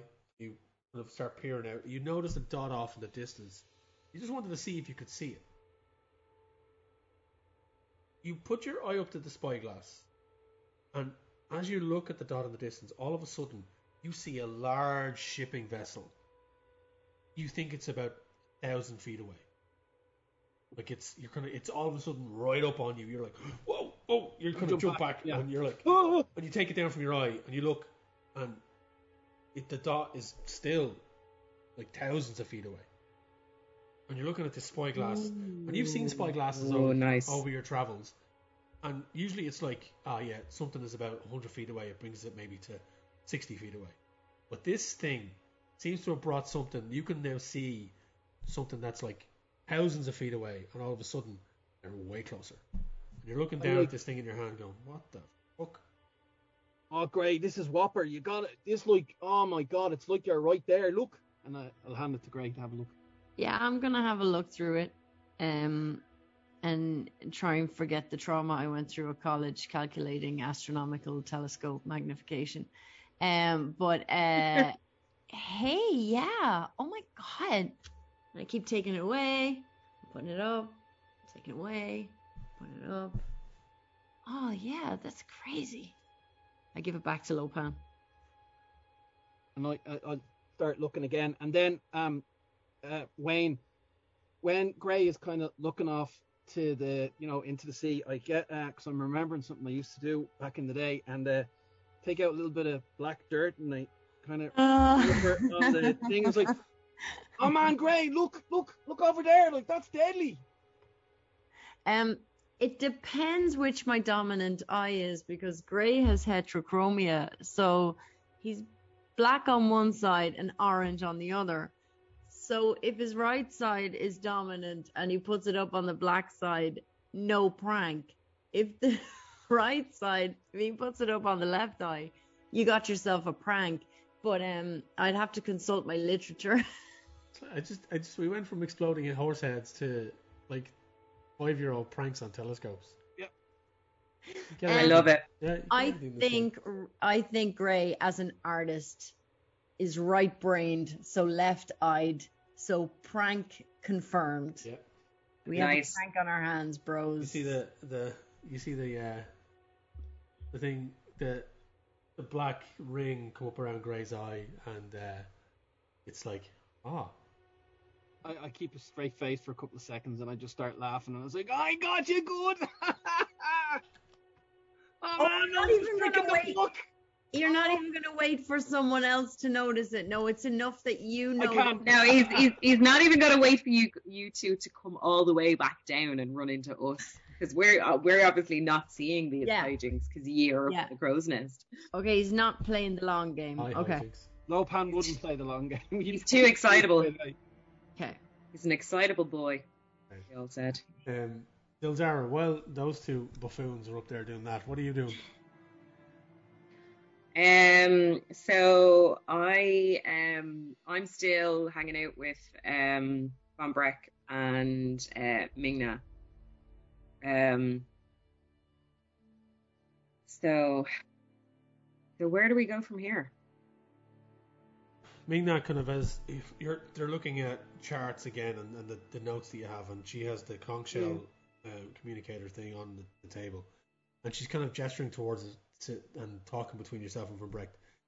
This allows me to contact my first mate, Carabash. He has the corresponding. It's like a sending stone of sorts, but it's enchanted in a way, so we can have a two-way conversation. But I've been speaking into this non-stop for the last 3 days now, and nothing. This is generally how we would communicate. And she kind of looks at Von Brecht pleadingly. Is there anything you can do? Boost signal? Because Zil, can you do something?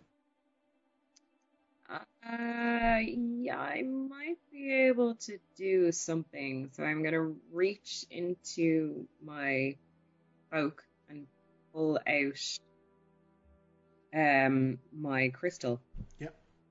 So I have a purple amethysty style crystal. Yep. That I can use for arcane focus. It was gifted to me by my mother, who is no longer with us. Can I boost the signal essentially by focusing my magic through this crystal? So, say you kind of take the shell and you place it on the ground on the kind of the rolling deck in front of you, and the sea is quite calm at this point as you're kind of sailed out now a bit.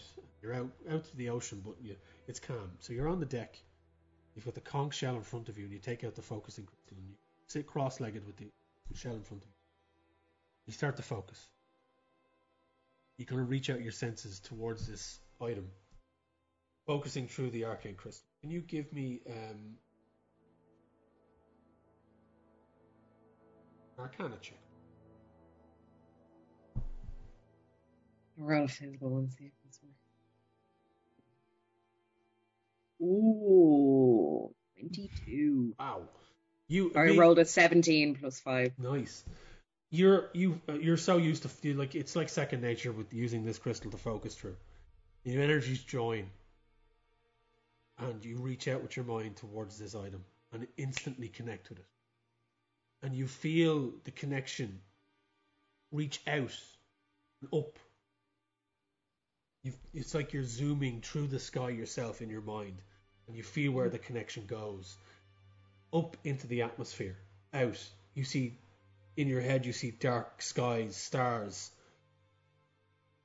And then it's kind of strange. The signal seems to get distorted in a way, and twisted and bent, and goes off in all different directions, like it's refracting off different things. It's like it's hit a prism and it's gone off in different directions. Okay. And it's a good bit off. And you do sense a connection on the other end, but it seems to be out of sync with the device. Like the signal went, dispersed, and it's like taking its time to return. Okay. And that's what you're sensing through it. With that high of a roll, that's what you're sensing. Okay, I'm going to relay that back to Mingna and Von Breck.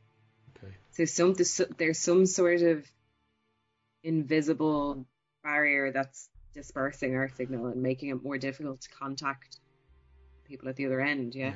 Yeah. So it's like the signal has gone out, but it's taking too long for it to actually hit the receiver on the other end. It has left. There seems to be something blocking it. Mingna kind of frowns and picks up the shell and hooks it back onto her belt. Well, I mean, my ship, Silver Spear,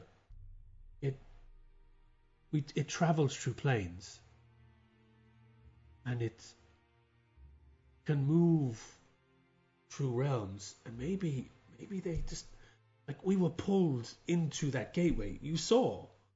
Mm-hmm. Maybe they ended up in some familiar faith, and they ended up in some other dimension, and message can't reach them. Has anything like this happened before? Once, but it was because Karabash left a shell behind in some cave. We had to go back and retrieve it. He's very forgetful. So you're saying, and she kind of like scratches her chin a bit, the signal has left, but it's taking extra time to get there. So they will get the message eventually. Yeah, from what I can tell, they will. Hey. That's something, I suppose. Well, it's partially an answer, I guess. She kind of nods and kind of accepting what that is. Hopefully he answers soon. I think we should keep trying periodically while we're out on the water. I can do what I can to help the signal boost if that means that they will pick it up sooner despite the interference. Von Breck kind of nods approvingly. It's a really good idea, actually. Boosting the signal, yeah. I mean, it's not something within my abilities, but if you can do it, that's fantastic. Well, we've tried it now, so how often do you think we should do it? Should it be like a beacon every hour?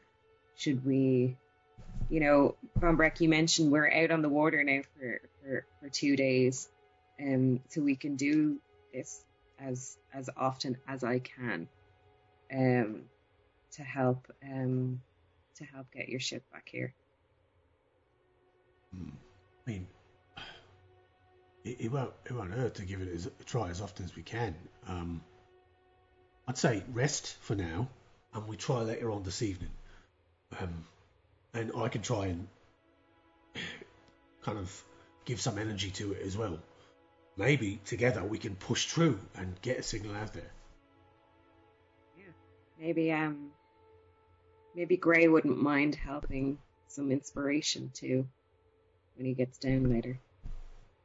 All right. All hands on deck and all that. Well, I'm gonna go get some food. I'll rest up and conserve my energy and maybe give this a little thought. So, if you'll excuse me, ladies, and he kind of buggers off to the galley looking for some food. Is there anything else the group want to do at this point? I'm gonna get some rest and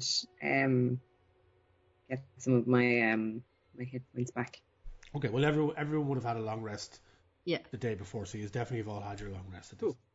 Oh, okay, cool. Yeah. I'm not wiping off this just yet because I think Lopan, despite the fact he can't hold his piss, I think he should probably get a little bit more credit than he's getting. Well, So I'm going to leave it there to be nice. Okay. The day moves on and it's into evening time and Von Breck has returned, a bit more well fed, a little less hangry, carrying a tankard of ale as he kind of sways on the deck, and half from the ale, half from the water. He's like, right, I mean, I think it's now a time like the present, nice clear night like this, stars, moons, the works. So I'm going to draw up a little meditation circle here on the deck. And the crew are giving you all a wide berth at this stage. They're kind of not really paying much attention to you, letting you get about your business, because it's a leisurely sail to them. It's a very quick job. They're getting paid good coin for this, so they're not really too bothered. They're letting you do what you want to do. And you see Von Breck kind of draws a couple of arcane symbols on the deck using chalk. And you recognize most of them. They're pretty straightforward, emboldening spells that kind of boost arcane energies. Kind of like, boosting your chakra type shit. And he kind of gestures anyone that wants to be involved in this to kind of sit around in a circular fashion pops the conch shell in the center. So, who wants in on this? Can we help? Well, you can't. So, because You're not magic. You're not a magic user. Neither can Ming-Na. Well, Ming-Na's got a bit of magic, but she's not technically a magic user. Oh. Lopan is going to stay in the crow's nest then and keep an eye out, and he'll by this stage now forgotten about his practical joke, and he's using the telescope, changing it from eye to eye. And when he comes down, he will have two of similar matching eyes, considering he's away from the bunny rabbit. Oh my god! But he's keeping an eye on them and keeping an eye around just to, it'd be a bad while they're doing this. It might be a bad thing if we got attacked. So he'll keep an eye out for that. At least do something. So I'm gonna call Gray down. Okay, down I come. So you. Gray, Yeah. did you do something to your eye? Oh, this? Do you like it? It was a prank. Lopan, bless. Yeah, Lopan. Okay, I'm gonna rub it off now. Ming-Na's yeah, go ahead. I was just gonna, because obviously Gray wasn't here for the conversation. I presume he couldn't hear us earlier. So, Gray, we're gonna need some of your assistance and inspiration. We're gonna try and boost the signal from Ming-Na's communication shell and see if we can get in touch with her ship. Sure, yeah. So Ming-Na has a bit of magic, but not to the level that you folks have. But she's going to try and help all the same, just by meditating. Sure. So the four of you sit in a circular fashion, conch shell in the center of you all, and the way we're going to do is we're going to do rolls on this. So Sure. I'm going to get everyone to give me a couple of Arcana checks. So the first round, you're going to basically try and push the signal through, and see if it can push it out into the ether. So if everyone can give me an Arcana check. I'll roll for Duder 2. 9. 24.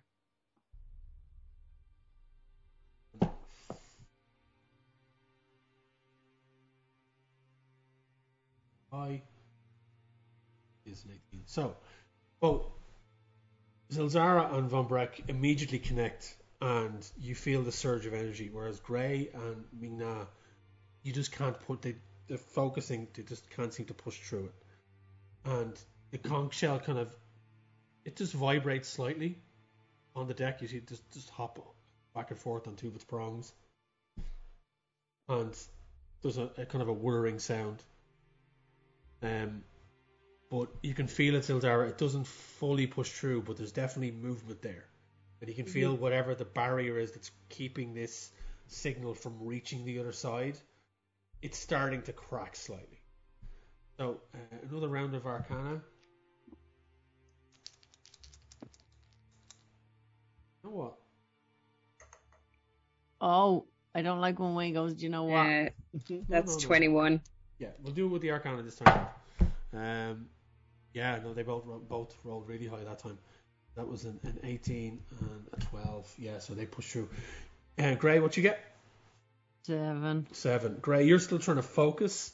Bit of black dirt still in your eye. You're rubbing it out. You're trying to focus, and you can't really fully. But then with Ming-Na, it kind of clicks as she focuses in on the shell, and you feel the signal push more up into the ether, out into the kind of the atmosphere, and you can feel the Flostajon around you, the stars, the void.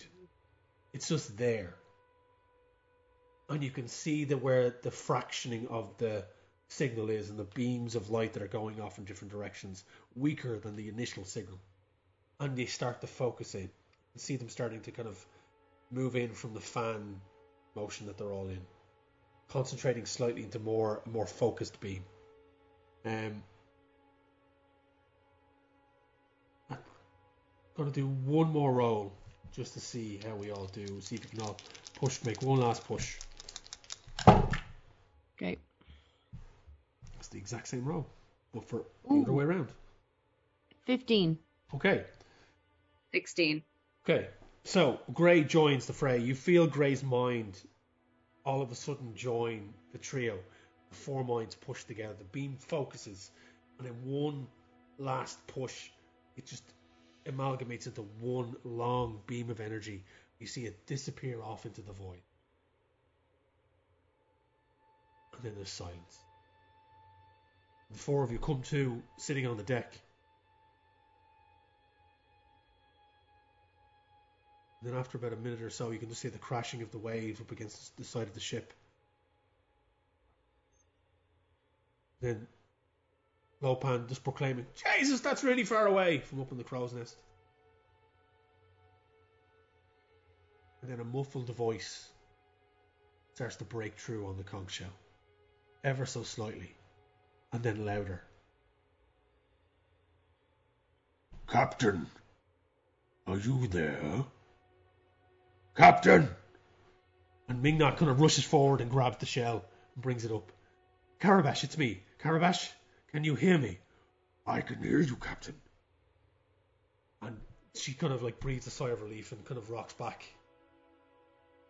We got through. And she just starts to relay quickly and to the point information down into the shell.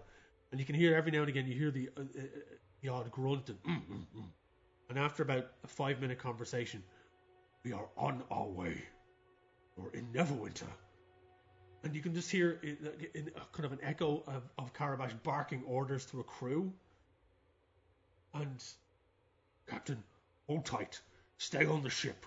Do not put into dock. We'll come straight to you. We'll be there as soon as we can." And she kind of like, you can see that she's relieved. There's like a sense of weight lifted off her shoulders that she finally got through. And she kind of looks up and she goes, "They're coming. They're coming. Oh, they're coming." And she kind of hooks the conch shell back on to her belt and kind of rocks back. "Oh, we will get answers. I promise you all. We will get answers. I think I need a drink." And she kind Yeah, of... Van Breck, was there any wine in that galley? Yeah, I saw ale. They've got ale. And he kind of gets up and starts waddling off towards the galley. Come Are on. you Swedish? Were you going to tell us about that? Jesus Christ. Topical. And the group of you make your way down into the galley and you fill glasses with ale, toasting that you pushed through on the signal to get through to the Silver Spear, Captain Mingnat's ship. And off in the void, somewhere, this large, platinum-plated space barge is pushing its way through the void towards you. Standing on its... What's the front of a ship again? Jesus, Wayne. It's fucking... Bow. The bow of the ship. Standing on the bow of the ship. His hand on the scabbard of his blade. A large half-orc male staring off into the distance towards Neverwinter. Towards Faerun. The Silver Spear is making its way to you. And that's where we're going to end tonight's session of Sorcery and Shenanigans. Days. Woo! Oof. Thank you, folks, for tuning in. Don't forget to enter into our giveaway for this copy of the Mighty Nine Critical Role Origins book of Jester Vor. The question is, who plays Jester on Critical Role? But the answer in the comment section below. Share the Benedict Cumberbatch. Share the video on social media, tagging Irish Podcast. Make sure you do that, and you'll be in for a chance to win that. Congratulations to Fred Fletch once again for winning this copy of Rat Queens. We'll contact you through social media. Get your Speaking details. of a giant platinum space barge. Folks, that has been your episode of Sorcery Shenanigans. Thank you to the players. Fair play to you. A bit more action heavy at the start and a bit more contemplative. Thanks to our DM for an awesome game. Thank you, Wayne. Until the next time, folks, stay safe, look after each other, take it handy. Bye-bye. Bye.